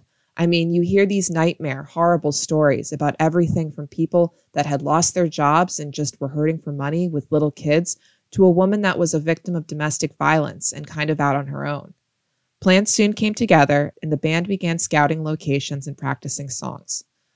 Wally spent a few weeks preparing the 20-foot utility trailer and attaching the drum set to it so they could travel with it. We would tow this huge trailer, decked out in lights and with a tree on it, to a couple of different neighborhoods where we knew it wouldn't be an issue, Bittner said. And then we went to a school that was closed at night, so we'd have this big, giant open lot. We went to another community down the road where there was a VFW, Veterans of Foreign Wars. This first year, they played 4 stops. Bittner's friend, Joe Popow, whom he called the most authentic Santa you've ever seen in your life, accompanied them. He also recruited his youngest of 2 daughters, Alyssa, who dressed as an elf and handed out candy canes to children and walked around with a bucket to collect money from concert goers. People in the local communities, including some of his coworkers, bring their kids go see Santa, Bittner said. They listen to us, give us a couple bucks, and we would get it to the right people when this was all over. Within a week or so, the band and Santa visited the houses of the selected families and dispersed gift cards and presents. It kind of grew into this thing where we'd be able to get information on the families, like how many kids, what are their ages, what are their sizes, he said, adding that the bandmates' spouses shop for the kids' clothes and toys, and then they'd all wrap the items. It was a huge success, Bittner said, of the 2020 endeavor, so much so that we had every intention of doing it every year. They had just set out preparing for the 2021 show that October when Bittner went in for routine blood work. Next thing you know, I'm casing mail in the morning. I get a phone call from the nurse, and she says, your liver enzymes are through the roof, and we've got to figure out why, the 29-year letter carrier said. And that just kind of set off this chain of events where I had to get all of these different tests. It was an ultrasound and then an MRI, and I find out that I have this tumor, and they thought I had bile duct cancer initially, and it's like a death sentence, he continued, adding that after undergoing a colonoscopy, he was eventually correctly diagnosed with stage 4 colorectal cancer. I'm reading and I'm thinking, oh my God, how did I go from perfectly healthy a month ago to, man, I might have 3 or 5 years. You know, that all starts setting in. His eldest daughter, Haley, was getting married that December, and Bittner was convinced by a friend to get his minister's license to officiate the ceremony, so he did. She'll always have this to remember, that her dad married her, he said. Around the same time, we're doing year 2 of the Christmas gig, And it's just under this shroud of uncertainty and fear and what's going to happen next. I know that chemo is coming, and I just kept thinking, boy, I hope it doesn't start until after the Christmas gig, he added. I didn't want to let my bandmates down. I didn't want to let the people down that were going to be on the receiving end of these gifts. Fortunately, he was able to fully participate in the annual festivities. It was an even bigger success than the first year. More people turned out, more money was raised, more families were helped, Bittner said. They started to mix up the format, adding in some regular rock music too. They continued to collect cash, sometimes gift cards, and also PayPal donations at each stop. After receiving help from the retired prosecutor the first year with selecting families, the band was able to start finding them on their own. People started hearing we were doing this, and we'd have people come to us and say, hey man, I know this family, and they just had a house fire and lost everything. Can you help them out? He said. We'll check into it and be like, okay, this is legit. Let's help these people out. One of his favorite memories from the endeavor was when he and the band played a gig in the fall, and he saw a man he recognized but couldn't place. In between sets, the man approached the band and said they had helped him and his family out the first year when they were in a tough spot. He had then gotten a new job and was doing better, so he wanted to offer a donation for another family in need. That was really cool because that was like, we've made a difference in these people's lives, and now they're appreciative, and they're here to support us as a band, but more importantly, they're here to pay it forward and give it to somebody else who's down on their luck. Bittner began chemotherapy in January 2022 and tried working his postal job through his treatment to keep a sense of normalcy, but he ended up taking off some time here and there for treatments, which included 8 chemo infusions, followed by 5 radiation treatments, and then a major surgery in which surgeons removed 60% of his liver and a section of his colon. In addition, I had my gallbladder removed, hernia repaired, and I ended up with an ileostomy bag for 9 weeks, he said.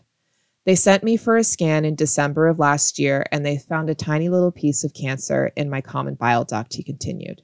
And there again, the first thing I'm thinking is, I don't know when surgery is going to be, but I hope I can get this Christmas gig in. And I find out the surgery is going to be February.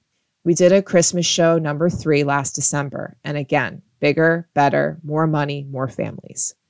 Being involved with music is both fun and rewarding, Bittner said. Playing in the band has been so invaluable to me during my cancer journey because every minute I spend learning a song, playing out, it's another minute that I'm not thinking about cancer, he said, adding, and that was really crucial, I think, for me to maintain a good attitude and press forward. As this issue of the Postal Record was going to press, the carrier and his bandmates were winding down the last of their regular gigs for the year and gearing up for the 4th annual charity show on December 9th. I'm sure it'll be bigger and better than it's been the last couple years. It just keeps growing, he said. I think as long as the 5 of us are together as a band, that we'll continue to do it. Bittner said of their fundraising, you just do it because it's the right thing to do. While it's been a rough 2 years for my family, there's people out there who have it worse. This year, they plan to help multiple people yet again, including a family they've met who lost everything in a house fire, even their dogs. When you're in a cover band and you're not looking to be famous or anything, he said, at the end of the day, you're just doing it because it's fun and it's a cool night out. You hope that people dig it, and in our case, with Unglued, you hope that you're building up this fan base that will also contribute to the Christmas thing at the end of the year, and they do. The reason why we've collected $13,000 in 3 years is because we have people that come see us at those other shows. As for himself, things are looking up. There's no sign of cancer right now, Bittner said, and he added, I'm one of the lucky ones. It's not lost on me that so many people don't come out the other side from this. I feel very blessed. Haley, whose wedding Bittner presided over, is expecting a baby girl in January, and the carrier and his wife Joan are looking forward to being grandparents. Indeed, he's thought of his legacy. I want my kids and my grandkids eventually to have something to remember, that even when I was low as low could be, in the worst possible shape anybody could be in, I still was committed to getting out and doing this Christmas gig, he said. And I want people to go, hey, you know what? This dude, he wasn't feeling great and he looked like hell, but he bundled up and put hand warmers in his pocket and jumped on a trailer to play Christmas carols and help out other people that weren't doing so good, he added. That's what it's about for me. That's why I do it. For more information, visit facebook.com/ungluedband. The Better Angels keep giving back in New York.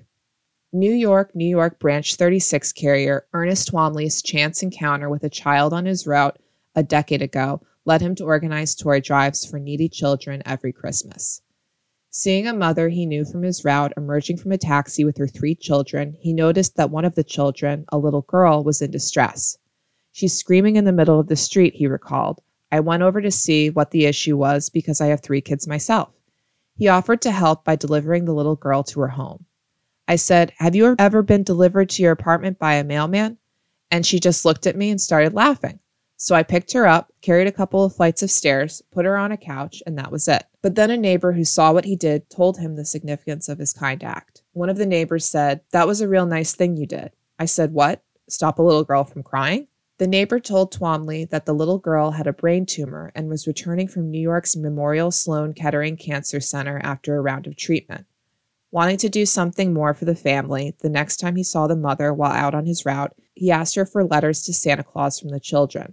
Then he asked some fellow letter carriers to help fulfill the wish list, and everyone pitched in.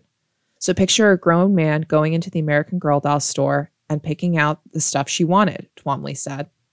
Twomley and some other carriers invited the family to get the presents under the Christmas tree in the lobby of his station in Manhattan.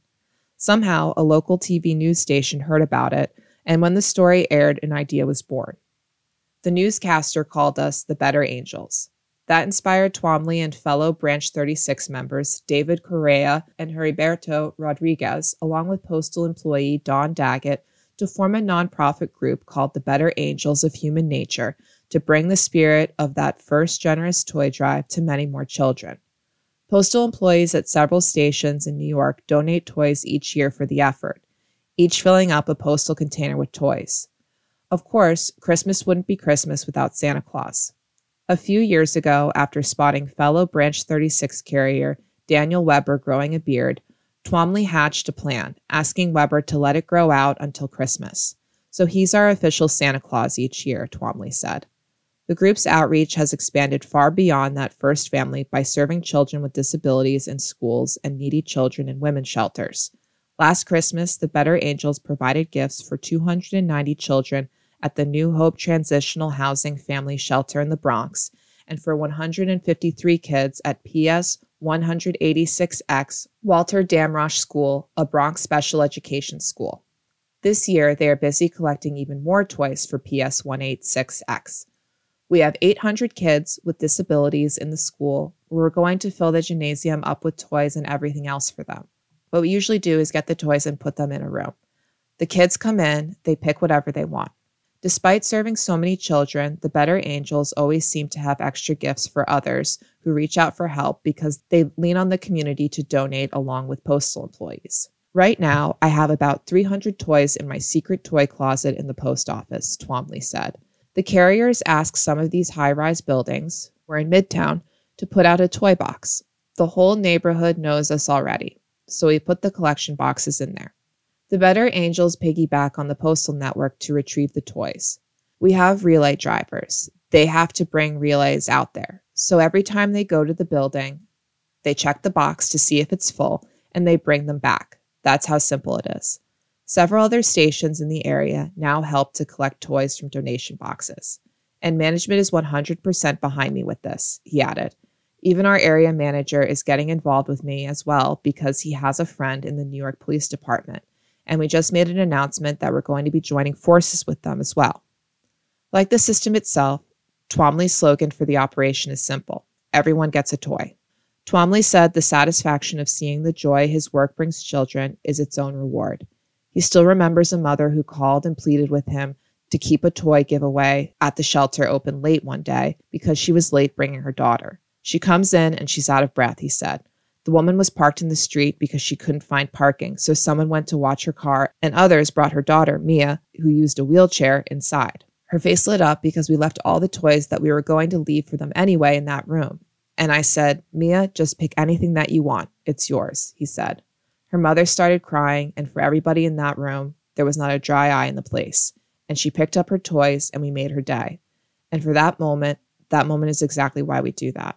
Twomley and the other Better Angels want to grow the project even more by getting more stations in New York City involved in collecting toys. After 37 years on the job, Twomley is thinking about retiring soon, but he doesn't plan to stop delivering joy. I actually ripped out my garage and put an office together, and it's just about done.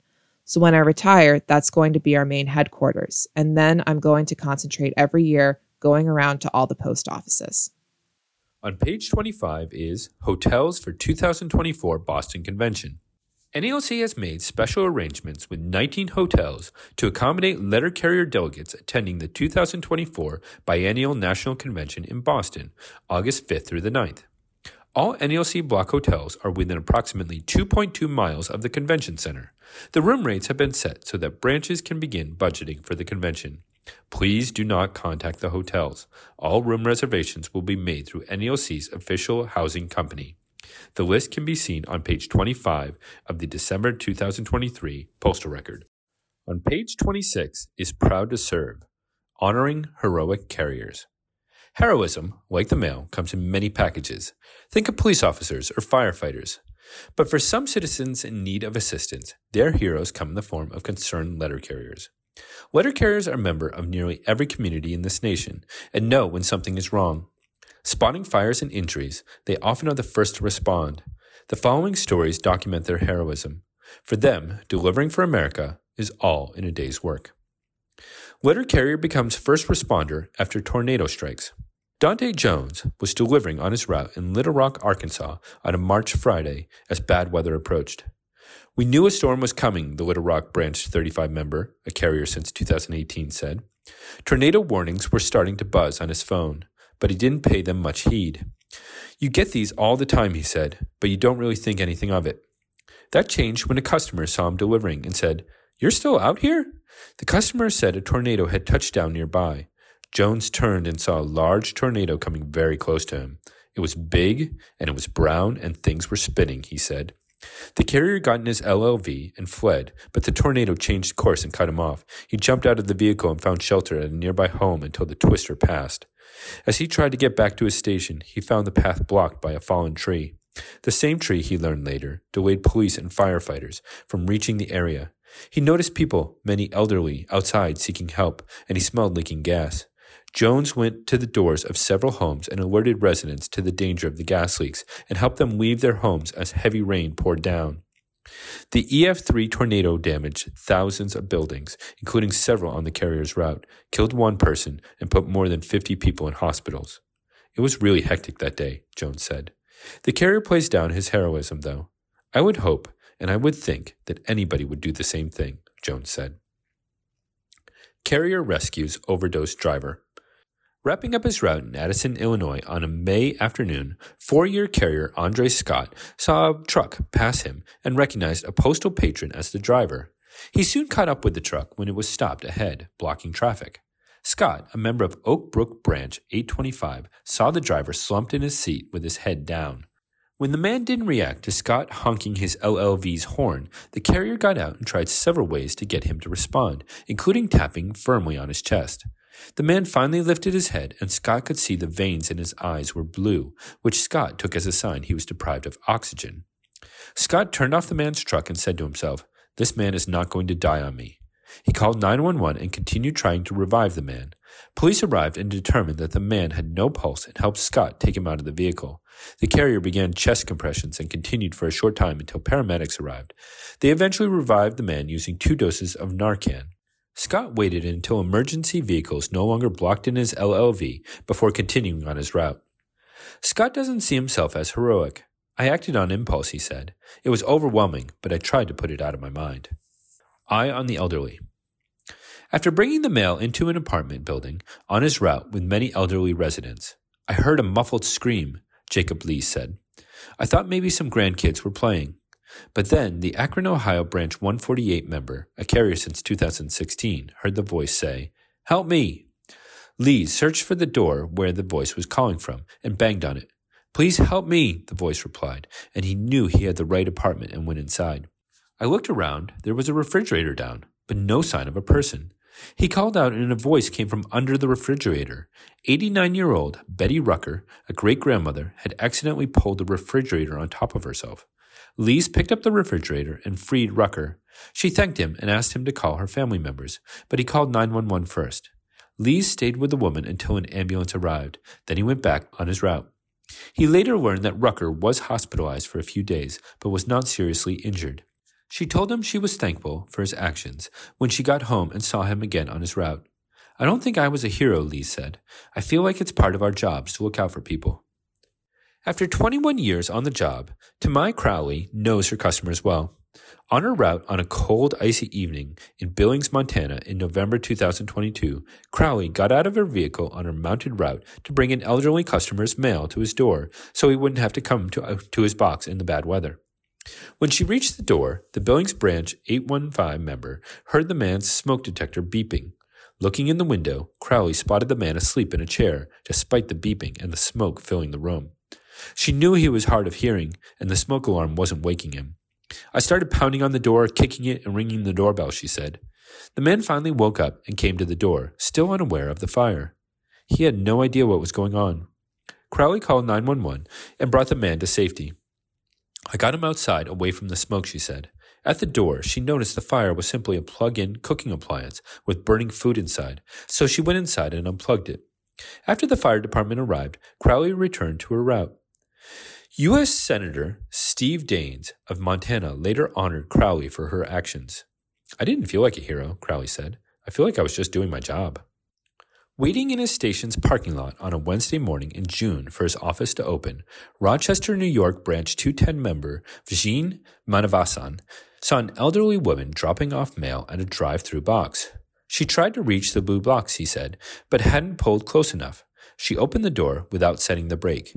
As the woman reached through the door, she fell out of the car and moved forward. The carrier, who has carried mail since 2015, rushed from his own car to help. He jumped into the open door of the woman's car and stopped it before it collided with anything or anyone. The woman was shaken up, a little but unhurt, and she drove away after thanking the carrier. He went to work and didn't mention the incident. Managers only learned about it from other carriers who witnessed it. Carrier sounds fire alarm. Boston, Massachusetts Branch 34 carrier Danita Brooks Poindexter was heading back from delivering express mail on her route in Watertown in May when she spied black smoke in the air about a quarter mile away. She thought it was a car fire on the nearby interstate and continued her route, but she soon found the real source of the smoke on a residential street. "I could see in between the houses that in the back of one house that there was a fire," the 26-year carrier said. "I pulled out my phone to call 911, and at the same time I could see a woman heading up the front porch stairs to knock on the door. I pulled my truck down further to go back and check on the tenants." Brooks Poindexter parked her truck and rushed to help. Then her attention moved to the house next door. "As I got closer, I realized the neighbors had the music so loud that they would not know that there is a rapidly moving fire going on next door," she said.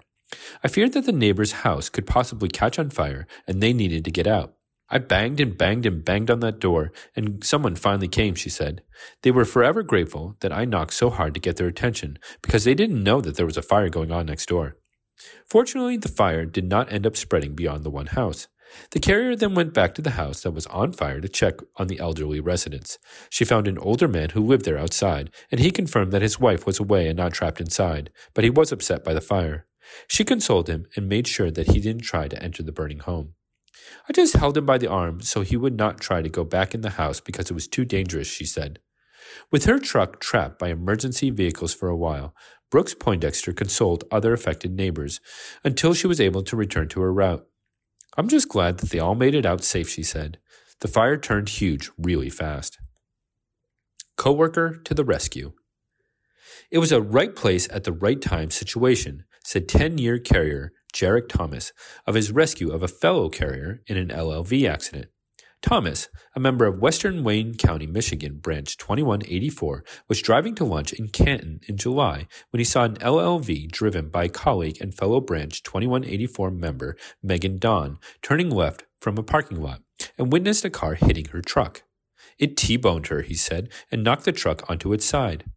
Thomas pulled his own truck in the center lane to block traffic and rushed to help while calling 911.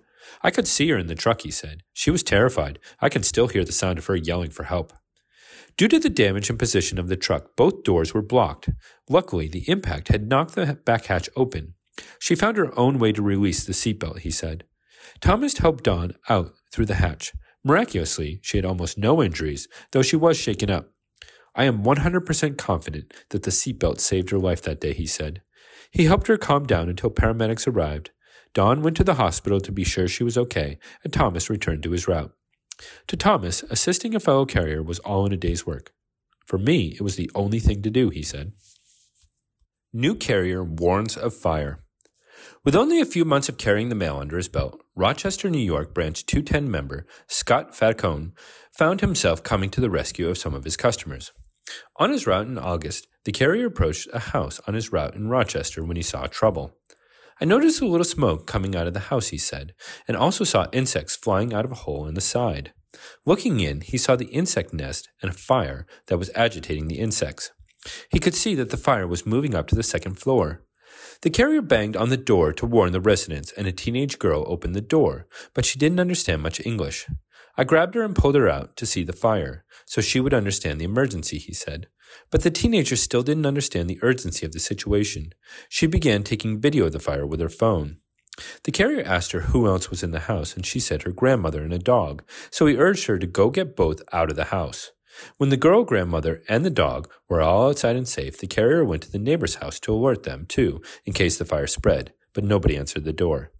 After fire personnel arrived, the carrier returned to his route. The next time he delivered his route, the carrier saw the aftermath. The fire department ripped out the whole side of the house, he said, but added that he was grateful nobody was injured or killed. A race to help a trapped woman. "I was driving my route like normal," Arlington, Texas Branch 2309 member Tessa Rios said, "when I heard a scream.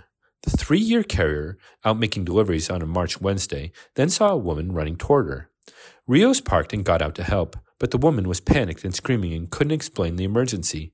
She was holding a phone, and Rios heard a 911 dispatcher telling the woman to begin CPR, so Rios knew there was a life-or-death situation going on.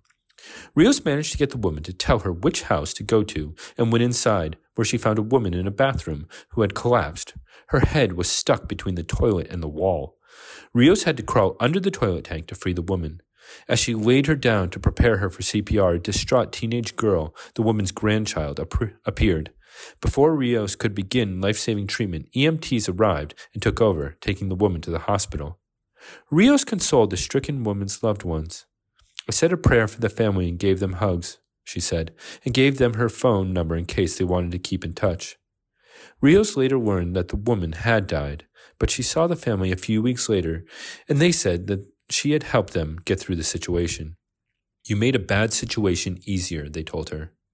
"I felt comfort knowing I could be there," Rios said, especially preventing the granddaughter from seeing the woman with her head stuck.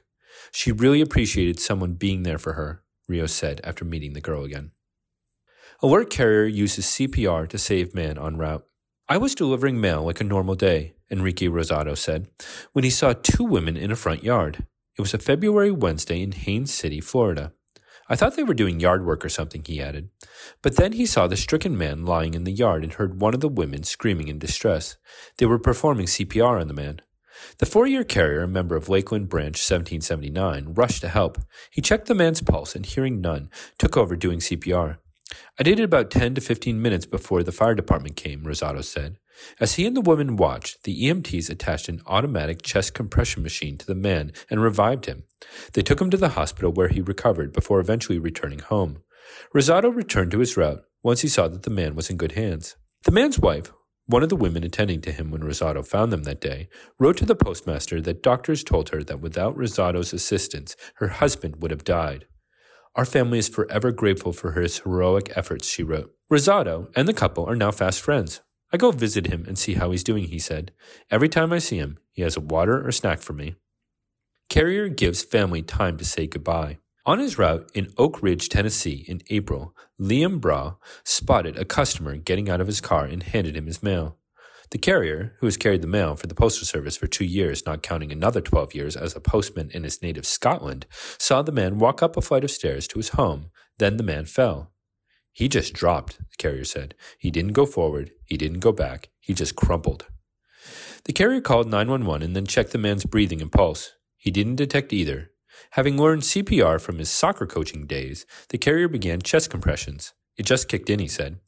Emergency personnel arrived a few minutes later and detected a pulse, and the carrier saw the man's eyes open when he was carried into an ambulance and taken to the hospital. The carrier then continued on his route. He called the man at the hospital a few days later, who said he was very thankful for the carrier's life-saving efforts. Unfortunately, the man died a week or so later, but the carrier was happy that the man had time to see his family before his death. Though his colleagues at the post office recognized him as a hero, the carrier said the experience felt more strange than heroic. It didn't feel real, he said. Children safe from fire after carrier's efforts. On his route in White Castle, Louisiana, earlier this year, Dominic Jack had just delivered to a house at the end of a loop and was circling back when he saw trouble. I saw gray smoke coming from the back of the house, he said. The 2-year carrier, a member of Baton Rouge Branch 129, knew there were children living in the house, so he rushed to help. I could hear somebody screaming, he said. He saw a small boy in the backyard afraid to move. He coaxed the boy to come to him to reach safety. Jack then encountered a teenage girl at the front and convinced her not to go back inside to retrieve her phone. He went through the back door of the burning house to rescue the children's grandmother, who he found near the door, and helped her to the street. When he was sure all 4 children and the grandmother were safe, Jack went to the next-door neighbor's home to warn them because he knew there were elderly people living there, and then alerted the neighbors on the other side. The house on fire was completely engulfed by flames, but the others were not harmed, but more importantly, nobody was killed or injured. Due to the quick thinking of this carrier, we and several of our neighbors were able to get out of our houses safely and before the firefighters had arrived on the scene, one elderly neighbor wrote to the post office. Carrier Dominic is definitely an asset to the Postal Service and the community. It was just an instant reaction, Jack said of his heroic efforts. I just did what I would do any day. Carrier supports family of suicide victim. On September 1st, Indianapolis, Indiana Branch 39 member Sheila Alexander had just rung the doorbell of a customer's home after dropping a package. As she walked away, a young girl opened the door. She was so distraught, Alexander said. I could see the stress, the hurt, the pain in her face. The girl told Alexander that her brother had just attempted suicide in the home. Alexander, a carrier since 2012, raced inside and found their mother performing CPR on the brother. The carrier checked the boy's pulse and called 911 and then turned to consoling the girl, who soon collapsed to the ground. When the girl said she wanted to take her own life too because she couldn't live without her brother, Alexander knew exactly what to say because she had faced similar tragedies twice. God put me in front of you for a reason, she told the girl as she hugged her. I lost my brother, who was my best friend, and I thought I wasn't going to make it, but I did. Alexander's older brother died in 2014. And just last week, she added, I buried my younger brother. When emergency personnel arrived, Alexander comforted the girl some more and then gave her contact information, telling her to call any time. After finishing her route, Alexander checked on the girl again and found out that her brother had died. Alexander has kept in contact with the girl and helped her get through the tragedy. Neighborhood Watch. 2-year carrier Kyle Mailman is helping Wichita, Kansas with a dangerous gopher problem. Recently, construction of a bridge spanning the Arkansas River was causing gophers to move into a residential area near the bridge. The gophers dug long tunnels underground, and when they encountered gas lines, they often chewed through them, causing dangerous leaks. Mailman said, delivering the mail on a route in that area in April, the Wichita Branch 201 member approached a recessed door of a home to put the mail in a door slot. I'd heard a report in the area of people having gas leaks, he said. When he reached this door, the odor was unmistakable. I about choked right then and there. Mailman warned the woman who lived there. I knocked on the door rather feverishly, he said, and told her to call the authorities immediately. After experiencing the ill effects of breathing gas himself due to an unlit pilot light on a stove many years ago, Mailman could tell that the woman showed the signs of gas poisoning. When the gas company came to fix the outdoor leak, it also found a leak in a faulty valve of an indoor gas fireplace as well. To me, it's not really a big deal, Mailman said about his actions, which may have saved a life, because I hope everyone would be out there helping each other. Help on the way. Out on his route in Taunton, Massachusetts on a hot July day, Fall River Branch 51 member Tommy Howe thought the man sitting by the road with a push lawnmower resting on his legs was feeling the effects of the heat. It looked serious enough that Howe stopped to help the man. I tried to sit him up, Howe said, but the man lost consciousness and collapsed. That's when I knew it was serious, he said. I had to get help quickly. How a carrier since 2007 spotted a pair of roofers working on a house nearby and yelled to them to assist. He took the lead, calling 911 and telling one roofer to flag down the approaching ambulance and gave the other one his water jug to give water to the stricken man. His lips were blue, so I knew it was a matter of minutes before he could die, Howe said. We basically kept him alive until the ambulance got there. EMTs arrived and managed to revive the man, who fully recovered. Though the man lost his memory of that day, he was apparently stung by insects and had an allergic reaction. The man was thankful when he talked to Howe later, and the city of Taunton gave him a certificate of appreciation. But Howe doesn't think of himself as a hero. I just happened to be at the right place at the right time, Howe said. I reacted. Cleveland, Ohio Branch 40 member Kevin Seufert has carried the mail for 26 years, but never needed to call 911 until last August, when he discovered a customer with a serious injury. The customer, who had fallen from a ladder while installing gutter guards on his home, had been lying on the ground for about 30 minutes when Seufert found him. He was entangled in the ladder, Seufert said. The man was awake but told Seufert, I don't have any feeling in my body. The carrier calmed the man and called 911 and the customer's wife. Seufert waited with him until paramedics arrived and then continued on his route. Seufert later learned that the man had made a miraculous recovery despite being paralyzed by the accident. He was in the hospital about 40 days, Seufert said. He was told by 3 doctors that he wouldn't walk again, but with a lot of rehab, he's using a walker. The thankful man is now back home. It made me feel a lot better that the man is recovering, Seufert said, but he downplayed being a hero. I was just doing my job, he said. Just a few months into her job as a carrier in Cincinnati, Ohio, Michelle Wright encountered a life-or-death situation. On her route, the Cincinnati Branch 43 member saw a note on a customer's door. She thought it might be a routine message about the mail or a package, but it was anything but. It was a suicide note. If you are reading this, I am already dead, the note said. The author requested a call to her brother and included a phone number. Wright called 911 and waited for police to arrive, and then called the brother and told him what happened. She then continued on her route. The brother later called the carrier and told her his sister had survived the suicide attempt and was getting help for her difficulties, and thanked Wright for possibly saving her life. Though the woman has since moved out, the memory is still with Wright. I always think about her when I'm on my route, she said. Wright said she doesn't feel like a hero. I was just in the right place at the right time, she said. It wasn't her time. God had other plans for her. Time running out for Combined Federal Campaign.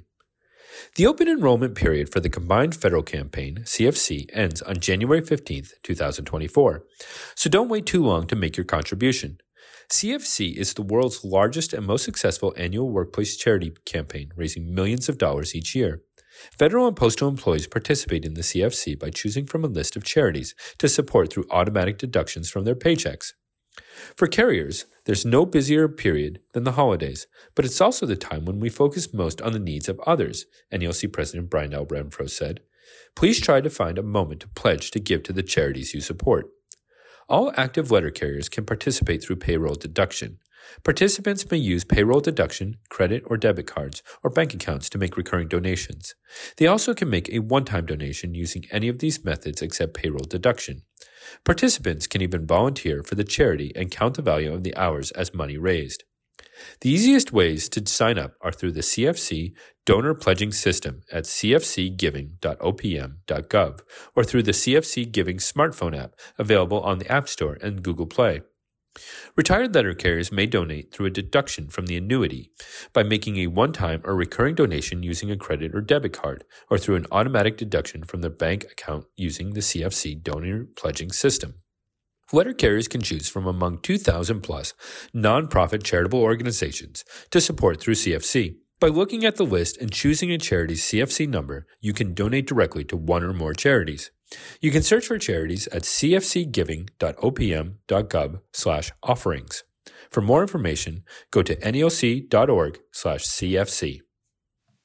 On page 32 is Recognizing the NALC Disaster Relief Foundation Contributors. The wildfire that destroyed a large part of Lahaina on the island of Maui in Hawaii on August 8th, killing nearly 100 people and destroying a post office and the homes of 3 letter carriers, is just one reminder from 2023 why the NALC Disaster Relief Foundation, DRF, was created. NALC founded the DRF in 2018 to ease the process of getting help to members affected by disasters. Numerous branches had asked NALC to establish a mechanism that would facilitate getting direct assistance to carriers. When a disaster strikes, DRF officers and directors quickly identify carriers who are affected and give them aid as soon as possible. The aid might include supplies such as food, water, clothing, and postal uniform items. Working closely with local branch leaders, the DRF helps members whose homes are uninhabitable find temporary housing and transportation, as well as apply for DRF grants.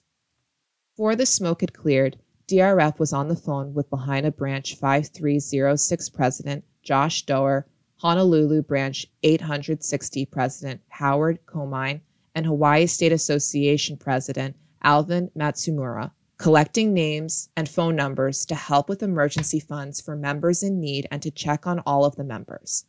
The fires in Lahaina and several other parts of Hawaii spread out of control due to drought conditions combined with high winds from a nearby hurricane, as well as potential human error. Fortunately, no postal employees lost their lives in the fire, but several carriers narrowly escaped the flames. The downtown post office in Lahaina was destroyed. In addition to the Hawaii fires, this year the DRF provided assistance to letter carriers affected by floods in Illinois, Michigan, and West Virginia, by Hurricane Idalia when it struck Florida and Georgia, by tornadoes in Georgia, and by Hurricane Hilary in California, which coincided with an earthquake. As this year's end approaches, letter carriers might consider donating to DRF, NALC President Brian L. Renfro said. The foundation is ready to provide rapid help for our affected brothers and sisters, Renfro said, but it can't do its job without our support. To recognize the generous donors to DRF, the Postal Record has printed a list below. The foundation provides aid in the form of supplies or grants and in-person assistance when needed. Grants are provided for property damage sustained to a primary residence, automobile, or personal property from causes such as hurricanes, floods, tornadoes, wildfires, earthquakes, or severe storms, and are provided only to NALC members. Donations can be sent to NALC Region 9, attention, NALC DRF, Christina Vela Davidson, 1101 North Chase Parkway Southeast, Suite 3, Marietta, Georgia, 30067, or made by credit card by going to nalc.com/nrdfdonate, or by using the QR code below. You must enter your member number to donate. The foundation is a 501c3 organization. Contributions to the DRF may be tax deductible. It is recommended that you consult your tax advisor. Donations go directly to individual carriers or to branches needing assistance. No administrative costs are deducted. Members affected by a disaster do not have to wait for emergency relief or insurance claims to be settled to apply for help. Applications must be received within 120 days from the date of the natural disaster, unless the applicant can provide sufficient reasons for a delay. The application for a relief grant is on the Foundation's website, nalc.org/disaster. If you have not donated yet, please help your fellow letter carriers affected by a natural disaster, Renfro said. Let's all donate to the Disaster Relief Foundation now so that it can be ready when disaster strikes. On the following pages are this year's donors to DRF. Please donate now to be recognized in the December 2024 issue. This is Sarah Thomas reading Executive Vice President Paul Barner's column, titled Step B in the Dispute Resolution Process, Decades of Righting Wrongs Through Our Grievance Procedure. For most active letter carriers, the grievance procedure found in Article 15 of the National Agreement is the only contractual process they have used to grieve actions by management, but it hasn't always been so. There was a time, from our first contract in 1971 until 1998, when NALC and USPS used a grievance process different than the one we have now. In 1998, the NALC and USPS jointly tested a new grievance procedure known as the Dispute Resolution Process, DRP, designed to reduce the backlog of grievances. This provided for a Step B dispute resolution team, DRT, consisting of one union representative and one management representative. The DRT test was a success, as we were able to work together to resolve disputed grievances by writing contractually sound decisions that would serve to educate both union and management representatives. Due to the party's recognition of the benefits of the new process, DRP was negotiated into the 2001 to 2006 National Agreement. Although the previous process had its merits, it was unable to accommodate the rising number of grievances during the 1980s and 1990s. Grievances rarely were settled at the local level, causing huge backlogs at Step 3 and arbitration. As a result, letter carriers had to wait longer and longer for a final decision on their grievances. Even though removals received priority scheduling for arbitration hearing dates, an unjustly fired letter carrier could wait as long as 2 years or more without pay for a hearing date. Another difference was that prior to 1998, when carriers were issued a notice of suspension, they actually served the suspension time, losing pay for that period. This meant that managers were unlikely to settle those grievances, as it would often result in a payment to the grievant. Moreover, it was difficult for stewards to settle for less than full back pay, as it meant the carrier would still lose some pay. As a result, grievance resolutions over suspensions were nearly impossible to attain, and because letters of warning could place a letter carrier one step away from a lost pay suspension, they were difficult to settle as well. The goal of the DRP, when it was implemented nationwide, was primarily to promote contract compliance, and when disputes arose, to use the Joint Contract Administration Manual, JCAM, to resolve them at the lowest possible level of the grievance procedure, which in most cases would be the local level. The DRP is a means of achieving a fair solution to a problem in a timely fashion and is specifically geared to protect our members from the issues that arise in the workplace. While our grievance procedure is designed to resolve issues at the lowest possible level, it requires that both parties bargain in good faith. Our Step B team representatives have a tough job, and it is not a simple task to resolve disputes between the parties. Currently, there are 59 full-time Step B teams, and we have 76 Step B teams activated. The NALC Step B representatives deserve a lot of credit and thanks for the job they do. Here is where we stand now. There are 10,781 cases pending a decision at Step B. Of those, 8,260 grievances have been at Step B awaiting a decision for more than 14 days. As you can see, we have some work to do to reduce the backlogged cases and address them in a timely manner. The case volume at Step B has nearly doubled in the last year. While we are aware that several factors contribute to the number of cases being appealed to Step B, we also have an increased impasse percentage rate from the Step B teams. Regardless of the backlog of grievances pending at Step B and the reasons behind it, we will continue to uphold our agreements and protect the rights of letter carriers. Everything within the DRP, outside of each party selecting their respective representatives, must be done jointly. The process works only if the members of the DRTs are committed to working together without outside influence. The National Business Agents, NBAs, and District Field Labor Relations Specialists, DFLRs, are responsible for overseeing and monitoring the DRTs in their respective jurisdictions. If process problems arise and the NBA and DFLR are unable to resolve the issue, guidance is sought at the national level. As of late, NALC has spent a significant amount of time addressing the Step B backlog we have experienced over the last year. We are working on ways to reduce and resolve more disputes at the local level in many locations. Again, we should never lose sight of the fact that the primary objective is to resolve disputes quickly and in accordance with the National Agreement, JCAM, as the creation of the DRP was intended to do. This is Sarah Thomas reading Vice President James D. Henry's column titled "'Tis the Season." As we enter into the holiday season, most of us look forward with great anticipation toward good food, good gifts, and a good time. We anxiously await the joy on our loved ones' faces when their hearts fill with gratitude for the love shown during this time of year. As letter carriers, it is common for customers to also sow seeds of appreciation for the service their carrier has provided without fail throughout the year. Letter carriers are unique among professions in regards to the impact we have on our customers' lives. During this time of year, a letter carrier's job goes beyond delivering the mail. Along with delivering that much-anticipated letter, card, or package, we often deliver to our customers expressions of love. I distinctly remember while employed overseas as a Marine, the best part of my day being that of receiving a letter and/or care package from my friends and family. I also remember seeing the joy in my customers' eyes when I carried mail and delivered communications they were awaiting. What a sense of fulfillment. Despite this time of year being traditionally the most labor-intensive for letter carriers, it is a job we all take pride in doing. Carrying your routes and performing the inordinate amount of work during this season is a labor of love.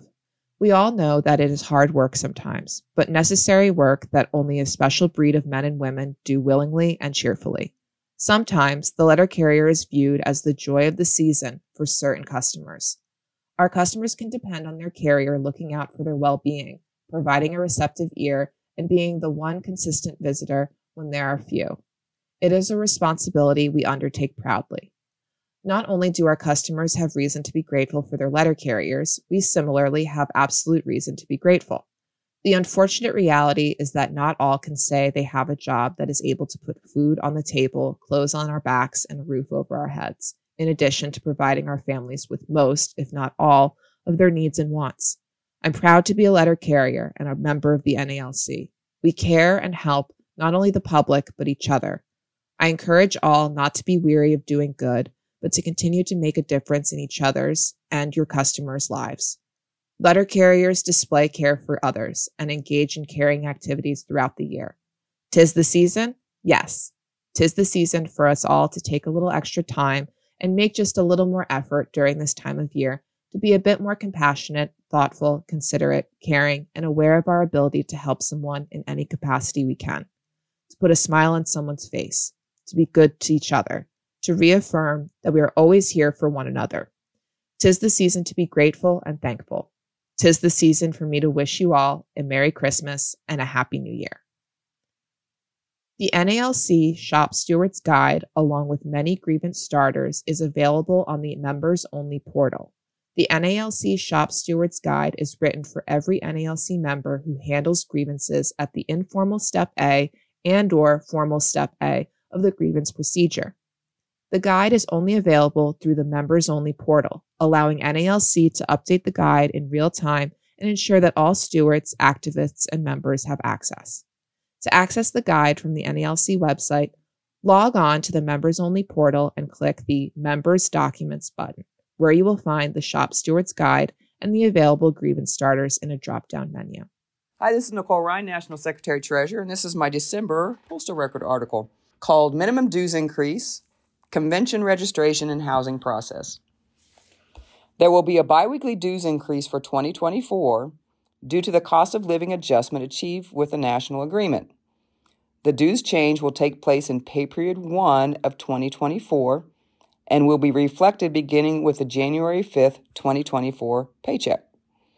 The minimum dues structure set forth in Article 7, Section 2A of the NALC Constitution is the equivalent of 2 hours base pay for an NALC Step D letter carrier in the Consolidated Career City Carrier Grade Level Table 1 per month. Since dues are deducted biweekly, this amount will be $30.97 for 2024. National retains 1/3 of this amount, $10.31, and remits the other 2/3 to the local branches, with some withheld for state associations and remitted by national headquarters to the state associations monthly. Some branches may have dues that are higher than the minimum dues structure. Also, branches may increase local dues during the year. National Convention. The official convention call to the 73rd Biennial Convention of the National Association of Letter Carriers to be held in Boston, August 5th through 9th of 2024, has been mailed to each NALC branch and state association. The branch convention call included a branch delegate allotment card advising each branch of the maximum number of delegates it can send to the convention per the provisions of Article 4, Section 1 of the NALC Constitution, which provides for 1 delegate for each 20 members or fraction thereof. The number of delegates a branch is entitled to is based on the branch's active and retired membership as of October 1st of the year preceding the National Convention, the benchmark date adopted by the delegates to the 2004 National Convention. Branch officers should read the convention call thoroughly because Articles 4 and 5 of the National Constitution, provisions concerning the election of delegates, voting strength, and related issues are explained. Information regarding the room rates of the NELC block hotels was provided on the NELC website, and additional information is provided in this issue of the Postal Record. The reservation process does not start until February, and not until the branch's delegate eligibility list is received, delegates are registered, and the credentials are sent to the branch secretary. NELC headquarters will be advising its official housing company of all confirmed registered delegates. Anyone booking a room who is not a confirmed registered delegate at the time of the booking will be subject to cancellation and will receive a notice of such. Any individuals who call NELC headquarters to inquire about making reservations are advised that they must go through their branch to make reservations and that this cannot be done until the delegate eligibility list has been received and processed and credentials have been mailed to the branch secretary. Do not contact the host branch officers about housing. They will not be able to assist you. The delegate eligibility list will be mailed to each branch on or about February 1st and must be returned to my office no later than June 5th. The delegate eligibility list lists the branch's regular members in good standing as of December 31st, 2023. No housing information is included in the mailing of the delegate eligibility lists. Branch secretaries should read the enclosed instructions thoroughly, complete the delegate eligibility list fully and accurately, sign it, keep a copy for the branch, and return the original to my office. As a reminder, all branches have the option to register their delegates electronically rather than checking off the delegates on the delegate eligibility list paper list. The letter and sign-up form for the option to register electronically was mailed to all branches in November. The sign-up form must be returned to my office no later than December 31st. After my office has received the delegate eligibility list and registered the delegates, the credentials will be mailed to the branch secretary. Included with the credentials is information on the housing process. This information includes a web address and a code specific to your branch so that you can reserve rooms for your delegates. Branch secretaries may prefer to copy the instructions and give them to each delegate to make their own reservations. For branch secretaries or delegates who do not have internet access, NELC will include with the credential mailing a room reservation form with a fax number, along with the phone number of the housing company. Branch secretaries with no internet access may make reservations for all their delegates in this manner, or may wish to copy the forms and give them to the delegates. Again, branch secretaries are reminded that no housing information will be included in the mailing of the delegate eligibility lists around February 1st. That information will be provided when NELC headquarters mails you the credentials. Branches and individuals are not to contact hotels directly and must wait until credentials and NELC housing instructions are received. Hello, this is Oscar Ferreira, Assistant to the President for City Delivery, and I'll be reading Director of City Delivery Christopher Jackson's December Postal Record article titled COTS Vehicle Pilot Test and MDDTR Updates. In the past articles, I have shared information about the Postal Service's need to replace older model vehicles in the delivery fleet. In working to replace these vehicles, the Postal Service is scheduled to deploy the Next Generation Delivery Vehicle, NGDV, in mid to late 2024. However, the NGDV is not the only option the Postal Service is considering for the delivery fleet. This month, I would like to share information on the latest commercial off-the-shelf COTS vehicle model that USPS is evaluating, along with a recent update to the mobile delivery device MDDTR. Morgan Olson C250 Pilot Test. In October, the Postal Service notified NALC of his intent to pilot test a Morgan Olson C250 vehicle at 6 locations across the country. The Morgan Olson C250 is a COTS internal combustion engine, ICE, that operates on pump gasoline. USPS states the purpose of the test is to evaluate the performance and maneuverability of the vehicle when utilized in Postal Service operations. Recently, my staff and I visited the USPS engineering facility in Merrifield, VA, to review this new vehicle. The C250 is equipped with many of the modern features found in today's passenger vehicles. A key fob is used to unlock the doors and to start the engine. A panel inside the cabin area holds push-button controls for a fan that is mounted on the dashboard, heated driver's seat, steering wheel, and side mirrors, LED lighting for the cabin and cargo areas, and exterior rear auxiliary strobe lights. There is a control for switching the vehicle between two-wheel drive 2WD and four-wheel drive 4WD to accommodate handling in various weather conditions. Additional cabin area controls operate the radio, power windows, hazard lights, heating, and air conditioning. A small monitor mounted above the steering wheel displays video feeds from cameras installed above the passenger side cargo and rear doors of the vehicle as well. The C250 is a right-hand drive model that is the same height as the current long life vehicle, LLV, but extends 4 feet longer. The vehicle has approximately 250 cubic feet of cargo space, which is more than twice as much storage space as the LLV. The cabin area is equipped with a built-in passenger jump seat that also folds down into a tray for mail handling. There is no interior door connecting the cabin area to the cargo section. Therefore, a carrier will need to exit the cabin to access mail loaded into the cargo section. The rear and cargo areas are accessible through roll-up shutter doors. The cargo area has one shutter door on each side of the vehicle. The area contains 2 levels of shelving with 6 rectangular sections. Many of the sections feature rollers along the bottom for sliding equipment from one side to the other. A drop-down cover is attached to one of the sections on the driver's side, providing a second working tray for mail handling. A large compartment aligned with netting is located in the rear of the vehicle. This compartment also functions as a large sliding tray. When the bottom handle of the compartment is lifted, the carrier can slide the entire section out through the rear door. This area also is accessible from either side of the vehicle by unhooking the attached netting. Testing of the C250 is being conducted November 6, 2023 through February 16, 2024. MDD software version 7.80. Also in October, the Postal Service shared the latest update to the MDDTR, release 7.80. The update includes several enhancements that will affect city carriers. One enhancement to the MDDTR is related to the certified mail processed into the delivery point sequence, DPS, automated mail. In my October column, I discussed the notification received from USPS dealing its plan to conduct a pilot test using the MDDTR to communicate with carriers when they have certified mail in their DPS.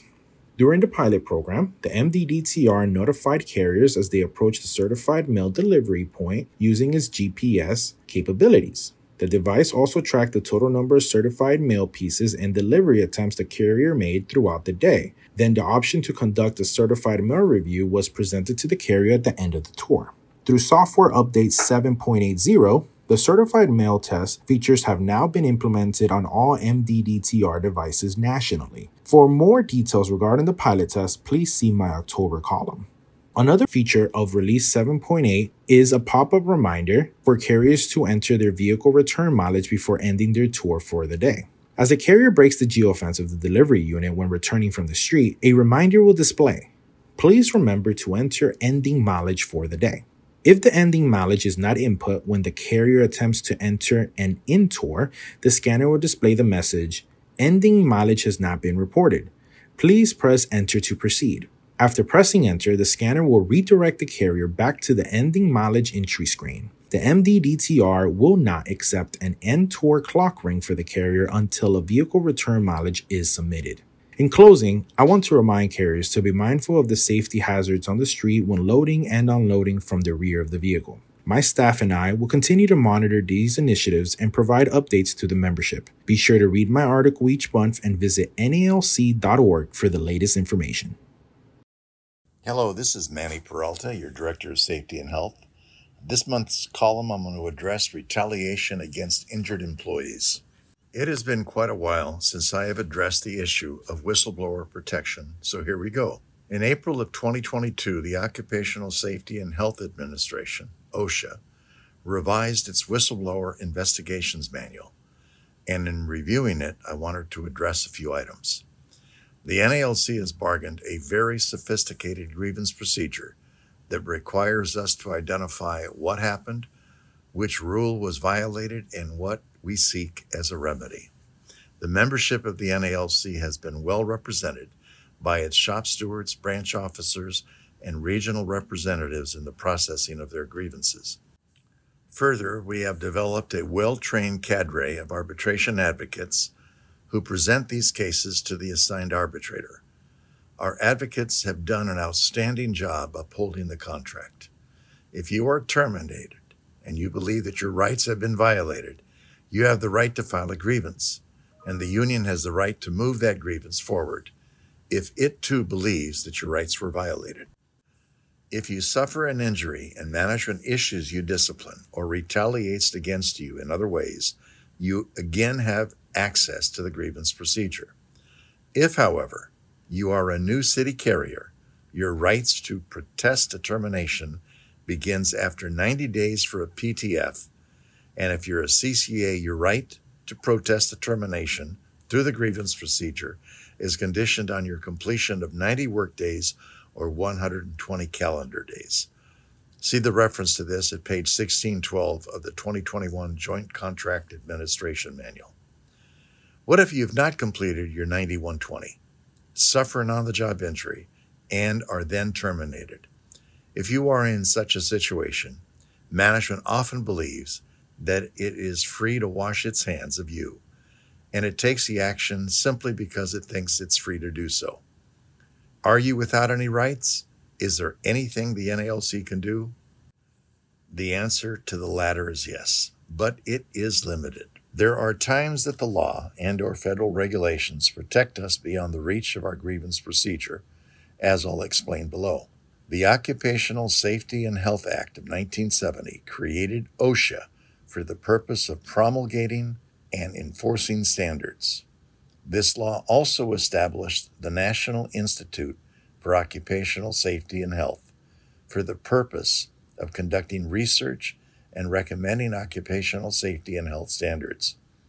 When this law was written, it contained a section intended to protect employees against retaliation. That rule is found in Section 11C of the OSH Act and reads as follows. 1. No person shall discharge or in any manner discriminate against any employee because such employee has filed any complaint or instituted or caused to be instituted any proceeding under or related to this act, or has testified or is about to testify in any such proceeding, or because of the exercise by such employee on behalf of himself or others of any right afforded by this act. 2. Any employee who believes that he has been discharged or otherwise discriminated against by any person in violation of this subsection may, within 30 days after such violation occurs, file a complaint with the Secretary alleging such discrimination. Upon receipt of such complaint, the Secretary shall cause such investigation to be made as he deems appropriate. If upon such investigation the Secretary determines that the provisions of this subsection have been violated, he shall bring an action in any appropriate United States District Court against such person. In any such action, the United States District Courts shall have jurisdiction for cause shown to restrain violations of paragraph 1 above, and order all appropriate relief, including rehiring or reinstatement of the employee to his former position with back pay. Number 3, within 90 days of receipt of a complaint filed under this subsection, the Secretary shall notify the complainant of his determination under paragraph 2 of this section. So, what does this mean? It means that you have the right to file a whistleblower complaint through OSHA to protest retaliation by management, any adverse action that you believe violates the law as written. Once a complaint is filed, OSHA's team is responsible for conducting an investigation. What do they investigate? Best to turn to the investigative manual beginning at page 23 in Chapter 2, which explains, in general terms, a whistleblower investigation focuses on determining whether there is reasonable cause to believe that retaliation in violation of an OSHA whistleblower statute has occurred by analyzing whether the facts of the case meet the required elements of a violation and the required standard for causation, i.e., but for motivating factor or contributing factor. Second, elements of a violation at page 24. An investigation focuses on the elements of a violation and the employer's defenses. The four basic elements of a whistleblower claim are that 1. Complainant engaged in protected activity. 2. The respondent knew or suspected that the complainant engaged in the protected activity. 3. Complainant suffered an adverse action. And 4. There was a causal connection between the protected activity and the adverse action, also known as nexus. Subsection A, protected activity. The evidence must establish that complainant engaged in activity protected under the specific statute. Protected activity generally falls into a few broad categories. The following are general descriptions of protected activities. Specific information on the protected activities under a specific statute can be found in the desk aid for the specific statute. If there is any inconsistency between this general information and the information in the desk aid, follow the more specific information in the desk aid. 1. Reporting potential violations or hazards to management. Reporting a complaint to a supervisor or someone with the authority to take corrective action. 2. Reporting a work-related injury or illness. Reporting a work-related injury or illness to management personnel. 3. Providing information to a government agency. 4. Filing a complaint. Filing a complaint or instituting a proceeding provided for by law, for example, a formal complaint to OSHA under the OSH Acts Section 8F. 5. Instituting or causing to be instituting any proceeding under or related to the relevant act. Examples include filing under a collective bargaining agreement, a grievance related to an occupational safety and health issue, or other issue covered by the OSHA-enforced whistleblower protection laws, and communicating with the media about an unsafe or unhealthful workplace condition. 6. Assisting, participating, or testifying in proceedings. Section B, employer knowledge. The investigation must show that a person involved in or influencing the decision to take the adverse action was aware or at least suspected that complainant or someone closely associated with the complainant, such as a spouse or coworker, engaged in protected activity. C. Adverse action. An adverse action is any action that could dissuade a reasonable employee from engaging in protected activity. Common examples include firing, demoting, and disciplining the employee. The evidence must demonstrate that complainant suffered some form of adverse action.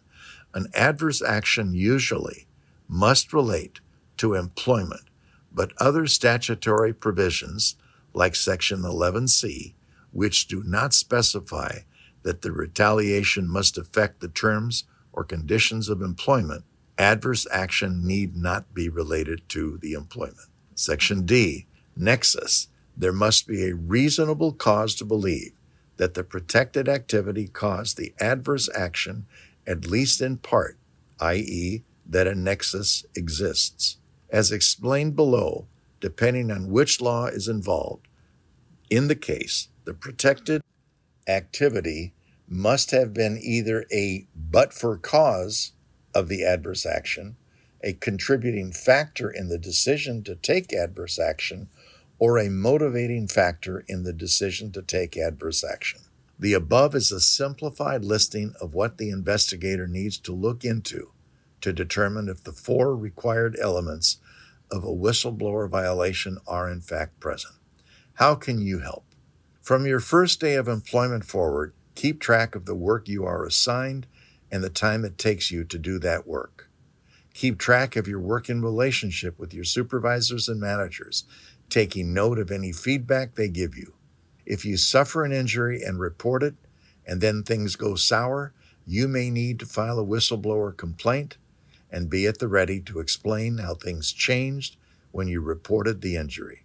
If you need to file a whistleblower complaint, go to whistleblowers.gov/complaint_page. Remember, you have a 30-day time limit from the date of the adverse action to initiate a complaint. As I close on this month's column, I would like to take a moment to say farewell to a close friend of over 30 years. Al Applebaum passed away on October the 12th. Al started his post office career in 1968 and served as a shop steward, union activist, and officer of Santa Clara, California, Branch 1427. In December 1990, Al was appointed as a regional administrative assistant in Region 1 by President Vincent Sombrado. Al served in that position until President Sombrado appointed him as an assistant to the president at NALC headquarters beginning in 2001. Al retired in early 2012 after serving the NALC at the regional and national level for 22 years. Upon his retirement, he returned to serving his branch until his death last month. Al is survived by his wife Dina, his daughter Danielle, and his grandson Joseph. In closing, Merry Christmas and Happy Holidays to all. Be safe and keep an eye on each other. Thank you. Hi, I'm Daniel Toth, your Director of Retired Members. I'll be reading my December 2023 article titled Withdrawal Rates. Planning for retirement is in large part a financial question. For some, it is the only question.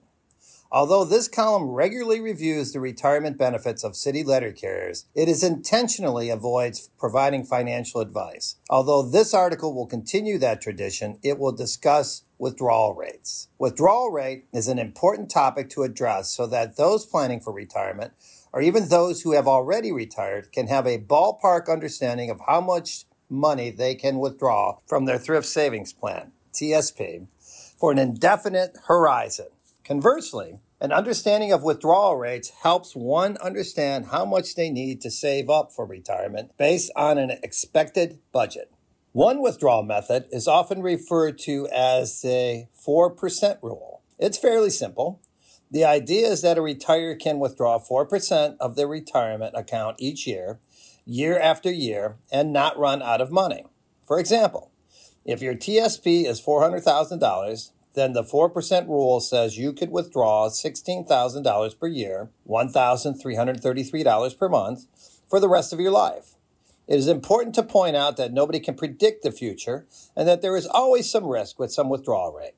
To better understand the risk, we should look at the history of the 4% rule and how it was derived. Prior to 1994, the adage was typically that one could withdraw 5% per year. One financial advisor decided to challenge this guidance and analyze historical data of stock and bond returns over a 50-year period. William Bennigan, the financial advisor, found that a 4% withdrawal rate would survive nearly every scenario, good and bad. This change to the guidance helps ensure retirees saved enough prior to retirement and do not face a significant risk of outliving their savings. As the 4% rule was derived by analyzing historical data, we should be reminded that past performance does not dictate future performance. There is always some inherent risk. There are many factors that could impact your nest egg and desired withdrawal rate, such as rising medical expenses and personal tax rates. The makeup of a portfolio also is vital. This is the portfolio allocated entirely in stocks or bonds, or is it diversified? The 4% rule was derived using 60% equities and 40% bonds, but at a time when bonds had a higher return than they do now. Of course, the performance of the market is a substantial factor. Keep in mind that the 4% rule is just general guidance. If the market is performing poorly, one might cut back on some expenses and withdraw less.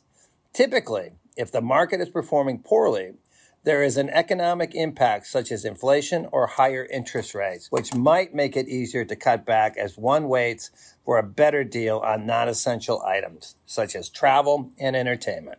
Alternatively, if the market is overperforming, you might be able to spring for that luxury you've been dreaming about or helping the kids out without serious long-term risk to your savings. Some might go with a more conservative withdrawal rate of 3.5%. They might have personal factors, such as an expectation of living longer than average. The lower withdrawal rate increases the chances that the savings will last their lifetime. Others might want a lower withdrawal rate for a different reason, knowing that their savings will be passed on to a loved one. On the other hand, those with a shorter life expectancy might be more aggressive and opt for a 4.5% withdrawal rate to get the most out of retirement. Fortunately, the TSP withdrawal options are flexible and can accommodate various goals. In particular, the TSP provides options for installments, automatic withdrawals, or partial distributions of a specified amount. There is no limit on the number of partial distributions except that no more than one will be processed in a 30-day period. You can even make partial distributions while you are receiving installments. One approach might be to start with a conservative withdrawal rate in the form of installments, and if needed, supplement with a partial distribution or simply increasing the withdrawal rate. Be mindful that increasing your distribution may have an impact on your effective tax rate and/or Medicare premium. Every person will have a deeply personal decision to make when it comes to withdrawing their retirement accounts. They may need to weigh their retirement goals, expenses, budget, risk tolerance, and other benefits to help them determine how much to withdraw from their retirement accounts or how much they can afford to. If you decide that a financial advisor is right for your situation, be sure to understand all of the costs and whether the advisor has a fiduciary duty to you. Bear in mind that TSP fees expense ratio can be hard to beat with the C fund at 59 cents for every $1,000 invested. Hi, I'm Jim Yates, your NALC Director of Life Insurance. Today I'll be reading my December 2023 Officers column titled MBA Retirement Savings Plan 2024 Update. The Mutual Benefit Association offers several retirement savings plans for all city letter carriers who are members of the NALC and their families. These plans are the MBA Retirement Savings Plan, the MBA Family Retirement Savings Plan, the City Carrier Assistant Retirement Savings Plan, and the MBA Immediate Annuity. The MBA Retirement Savings Plans are retirement income plans designed to supplement your pension. You make small payments to your plan while you're working so that you can receive a lifetime of monthly payments after you retire. The MBA retirement savings plans are offered as traditional IRAs, Roth IRAs, or non-qualified annuities. With a traditional IRA, the contributions you make each year may be deducted from your federal taxes. In addition, earnings accumulate tax-free until the time of withdrawal. Upon distribution at age 59.5 or older, the earnings and principal, your contributions, are taxed as ordinary income. For 2024, the maximum annual contribution per individual under age 50 has increased to $7,000. If you reach the age of 50 or older before the end of 2024, you may contribute an additional $1,000 in catch-up contributions. Owners of a traditional IRA must take a required minimum distribution beginning at age 73. Contributions to a Roth IRA are not tax-deductible, but earnings accumulate tax-free. At the time of withdrawal, earnings are free from taxes if the owner has held the IRA for a minimum of 5 years and is at least 59.5 years old. The contribution limits for a Roth IRA are the same as for a traditional. Owners of Roth IRAs or their surviving spouse do not have to take required minimum distributions from it during their lifetime. Beginning in 2024, your beneficiaries no longer have to take required minimum distributions from your account after they inherit it. Similar to a Roth IRA, contributions to a non-qualified annuity are not tax-deductible. However, your earnings on that money are taxed when you withdraw it from the account, regardless of how long you have held the account. The principal has already been taxed and is not taxed again upon withdrawal. There is no contribution limit as there is with a traditional or Roth IRA. A non-qualified annuity is not subject to required minimum distributions. Participation in an MBA retirement savings plan is easy. Once enrolled, you can simply make small contributions as low as $15 per pay period, $25 per month with an initial $1,000 deposit for a family retirement savings plan, or a minimum premium payment of $25,000 for an immediate annuity. The easiest way to pay for active city carriers is through automatic deduction from your paycheck. You can adjust how much you want to contribute, stop and start making payments, or pay in lump sums whenever you want. MBA will handle the automatic deductions or bill you monthly or annually. When a participating CCA becomes a career employee, they may transfer their traditional IRA funds to the thrift savings plan or continue the plan with the MBA to have an additional source of retirement income. The MBA will waive the surrender charge in this instance only. Due to IRS regulations, Roth funds from a personal IRA account cannot be transferred into the TSP. The interest rate for all MBA IRAs are set by the trustees each December for the following year. For 2023, the interest rate was set at 2.80% for all new accounts and those issued on Form 860, 2015 or newer. As of this writing, the rates for 2024 have not been set. Check back here next month. The rate in effect at the time of purchase will remain in effect for 12 months, then re-rate to the current year's percentage. From that point on, the interest rate will change every January based on the trustee's decision in December, but will never go below the guaranteed minimum interest rate of 2%. For the rates on older contracts, please see our website, nalc.org/MBA, or call the office if you are not sure which contract you have. If you need emergency cash, you can stay in the MBA retirement savings plan while withdrawing money anytime after 1 year, subject to certain minimums and limitations. However, during the first 6 years you are in the plan, you will pay a surrender charge on the amount you withdraw, in addition to any IRS penalties if applicable. You also can surrender your plan for its cash value at any time, subject to the same surrender charges listed above. In next month's article, I will discuss your payout options for when you decide to collect your annuity.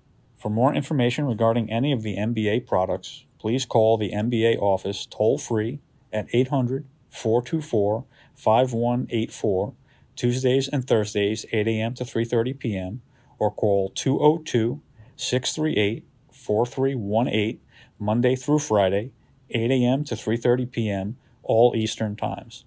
You also can visit our website at nalc.org/MBA. I'd like to take this time to wish everyone and their families a happy holiday season and a happy and healthy new year.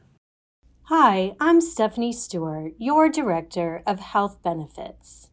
And for my December Officers column, I would like to talk about a new prescription drug plan for Medicare-eligible retirees. I am excited to announce our new prescription drug plan for our high-option Medicare-eligible retirees that begins in January of 2024. Since this is a new offering, I thought it was pertinent to take some time this month to discuss the benefits. The new coverage is called SilverScript PDP. NAL SilverScript coverage combines a standard Medicare Part D prescription drug plan with additional prescription coverage provided by the plan. The additional coverage is designed to close the gaps between your standard Part D plan and your current coverage. I know that many of our members are comfortable with the plan's current prescription benefits and prefer not to experience change. However, the new coverage has been custom tailored for participants in the NELC Health Benefit Plan and will provide you with even more savings. Our SilverScript PDP was built in a way that allows our members the ability to take advantage of lower cost medications associated with Medicare Part D, but that also provides assurance that you will never pay more than you pay for your existing prescription coverage provided by the plan. The move to SilverScript will change the way the NELC HBP delivers affordable prescription drug coverage and will allow the plan to offer a better benefit to our Medicare-eligible retirees and their covered Medicare-eligible dependents. Specifically, this move allows the NALC HBP the ability to provide each SilverScript enrollee with a Medicare Part D premium reimbursement of up to $600 each year. The SilverScript prescription drug plan offers an extensive network of pharmacies that includes national chains, an inclusive formulary or drug list of Medicare Part D drugs, coverage of some drugs that are not covered by Medicare, CVS Caremark mail service pharmacy for your Part D maintenance drugs or prescriptions commonly used to treat conditions that are considered chronic or long-term, specialty pharmacy services for complex condition medicines that require special handling, refrigeration, and education and support.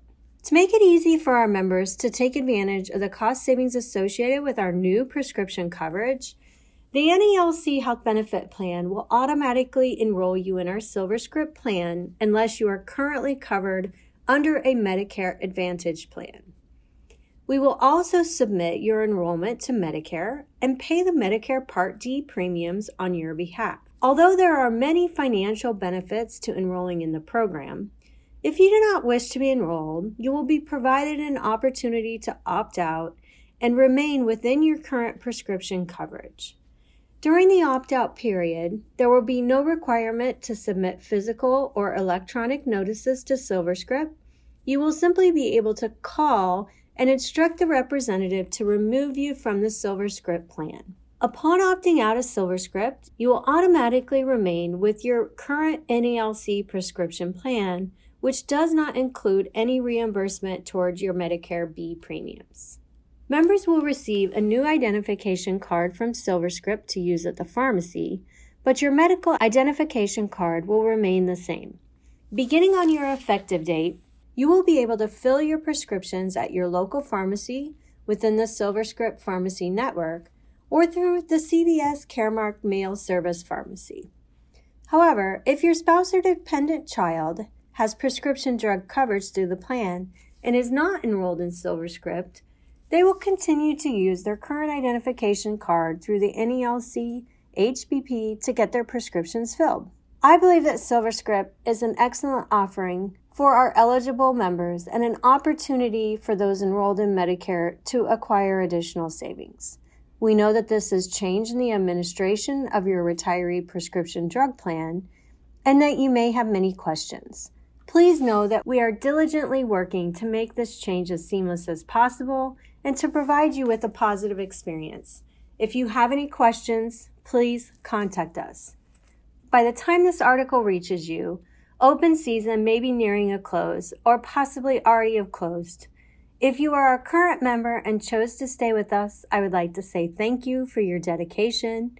Your commitment is appreciated more than we can say. If you are a new member who has enrolled or may be considering us as an option, then I also say thank you for adding us to your list and giving us the chance to stand out. Together, let's make 2024 an even healthier year. In closing, I would like to take this time to wish you and your families a joyous holiday season and a happy new year. Until next month, take care. Hi, I'm Christopher Henwood, Assistant to the President for Administrative Affairs. I'll be reading the December 2023 contract talk titled Retirement Processing Issues. The Office of Personnel Management, OPM, administers the Civil Service Retirement System, CSRS, and the Federal Employees Retirement System, FERS. OPM is the federal agency that has authority to decide all matters regarding CSRS and FERS retirements. OPM determines whether a letter carrier is eligible to retire, how much the carrier will receive in retirement, and deals with a host of related issues.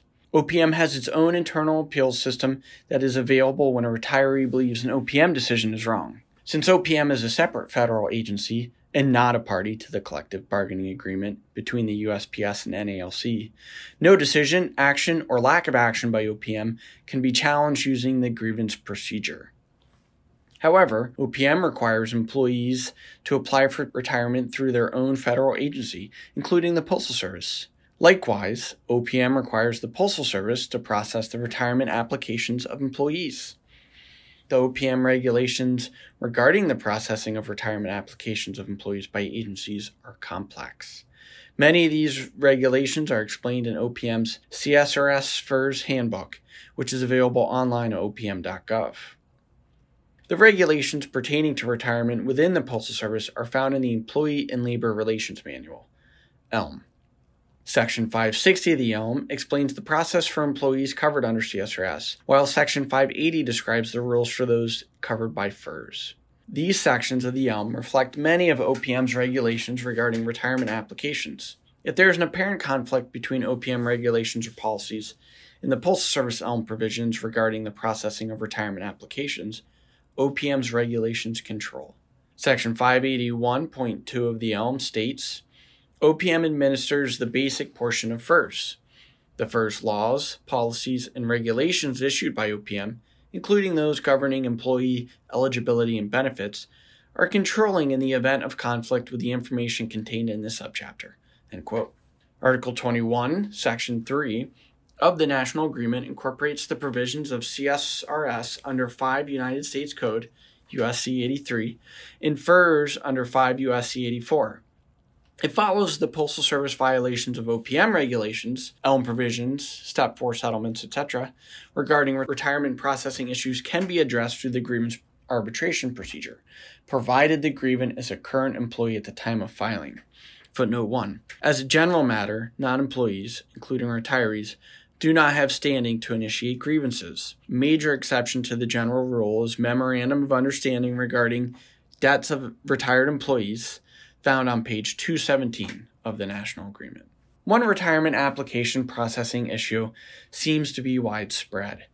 It has to do with the Certified Summary of Federal Service, CSOFS form. For FERS employees, it is Standard Form 3107-1, and for CSRS employees, it is SF 2801-1.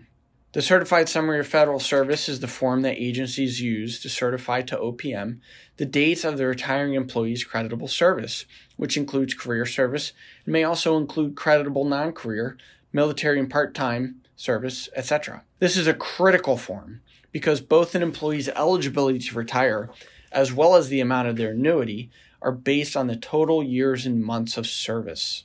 Here's what OPM CSRS FERS Handbook, Section 40, A3.1-1B says about the form. B. CSRS forms to be completed by agency. The Personnel Office must prepare a Certified Summary of Federal Service, SF 2801-1, that lists the employee's verified federal, civilian, and military service. Note: the employee should review and sign the Certified Summary of Federal Service. However, if the employee is unable to sign the certified summary, the agency may submit the form to OPM without the employee's signature. End quote. Section 40A3.1-1.d goes on to clarify that the Certified Summary of Federal Service for FERS employees uses a different form number, stating, D. FERS forms to be completed by agency. The forms to be completed by the Personnel Office in the case of a FERS employee are the same as those used for a CSR employee, with the following exceptions. The Certified Summary of Federal Service is SF 3107-1. End quote. The instructions on the form itself are also clear. The first set of instructions on the form pertains to information for the agency. Item number 1 requires a certified copy of the form to accompany the employee's application for retirement. The second set of instructions is to be completed by the employee. The instructions state, 1. Your employing office will complete and certify this form for you. 2. Review this form carefully. Be sure it contains all of your service. 3.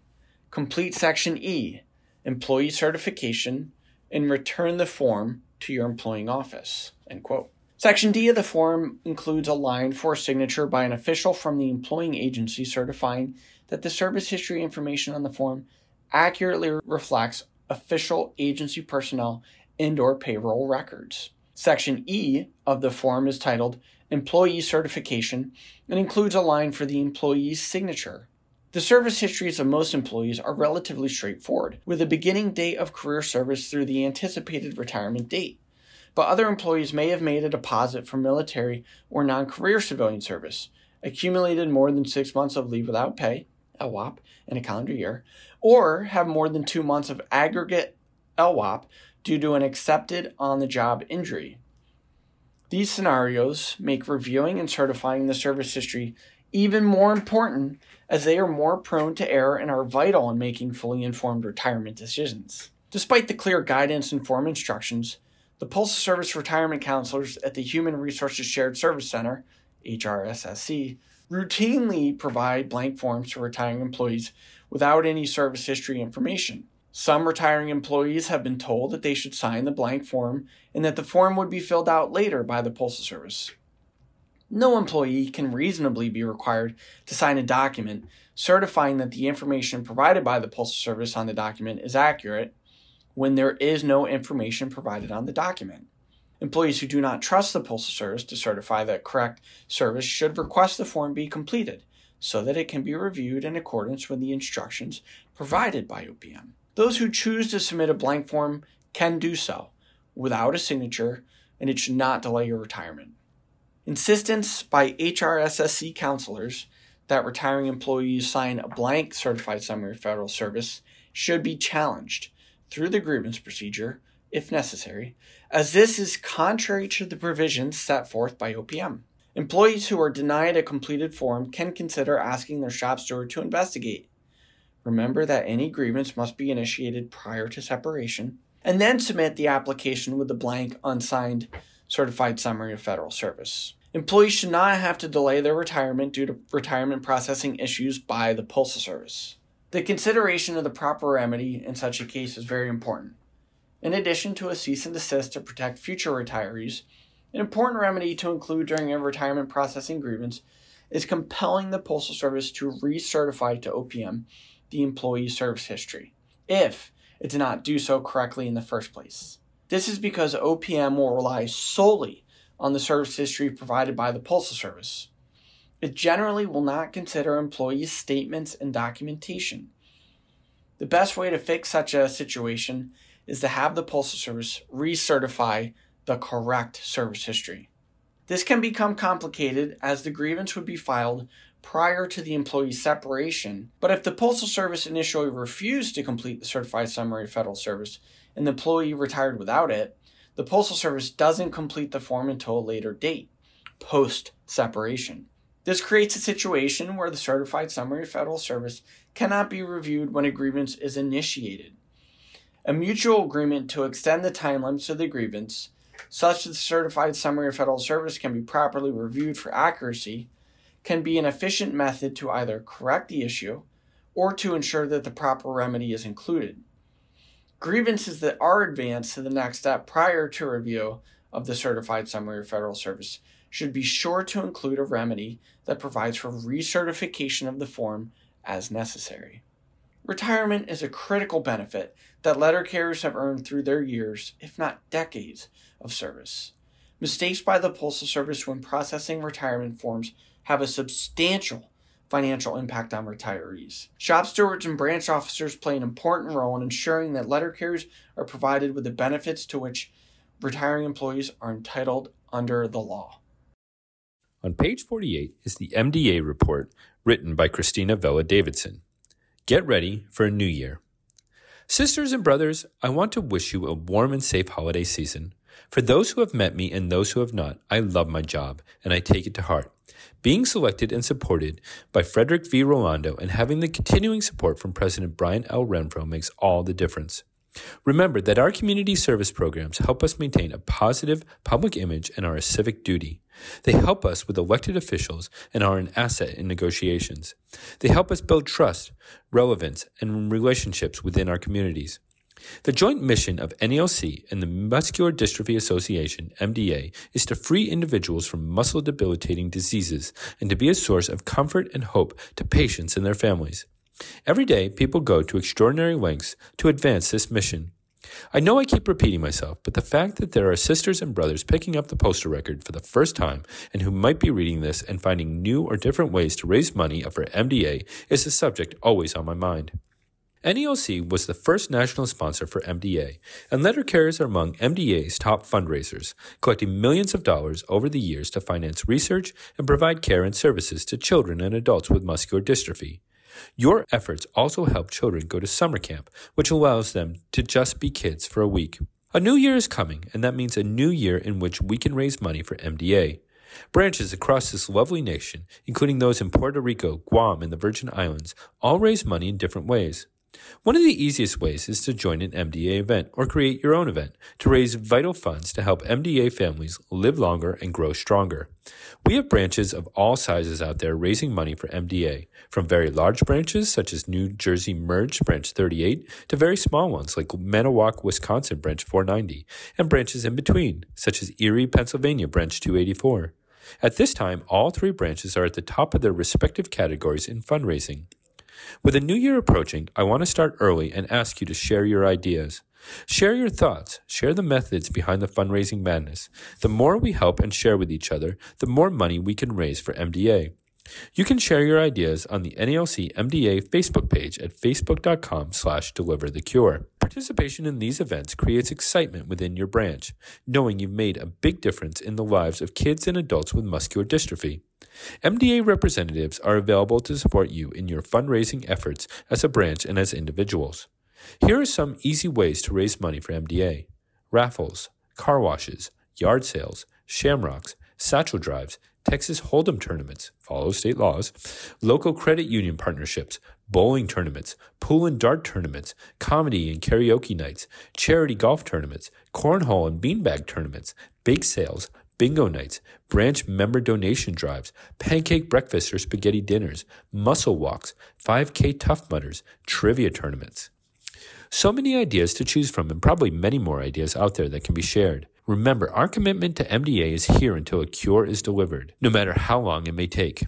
If your branch has not participated in years, please feel free to contact me at 202-662-2489 or mda@nalc.org, and together we can make a plan for your branch to begin participating. New MDA Support Team: Sabrina Allen, Senior Director, Organizational Relationships; Jessica Marcus, Specialist, Organizational Partnerships. They can be contacted at nalc@mdausa.org, 312-392-1100, or at this address: Muscular Dystrophy Association, Inc., Attention NALC, P.O. Box 741-0354, Chicago, Illinois, 60674-0354. All funds raised for MDA in 2023 must be received by December 29th, by mail to the address above, to be counted in this year's figures. As a reminder, all checks and offline gifts received by the branch should use the NALC MDA allocation form. Please mail me copies of any receipts or checks along with a copy of the NALC MDA allocation form so that your branch can be properly recognized.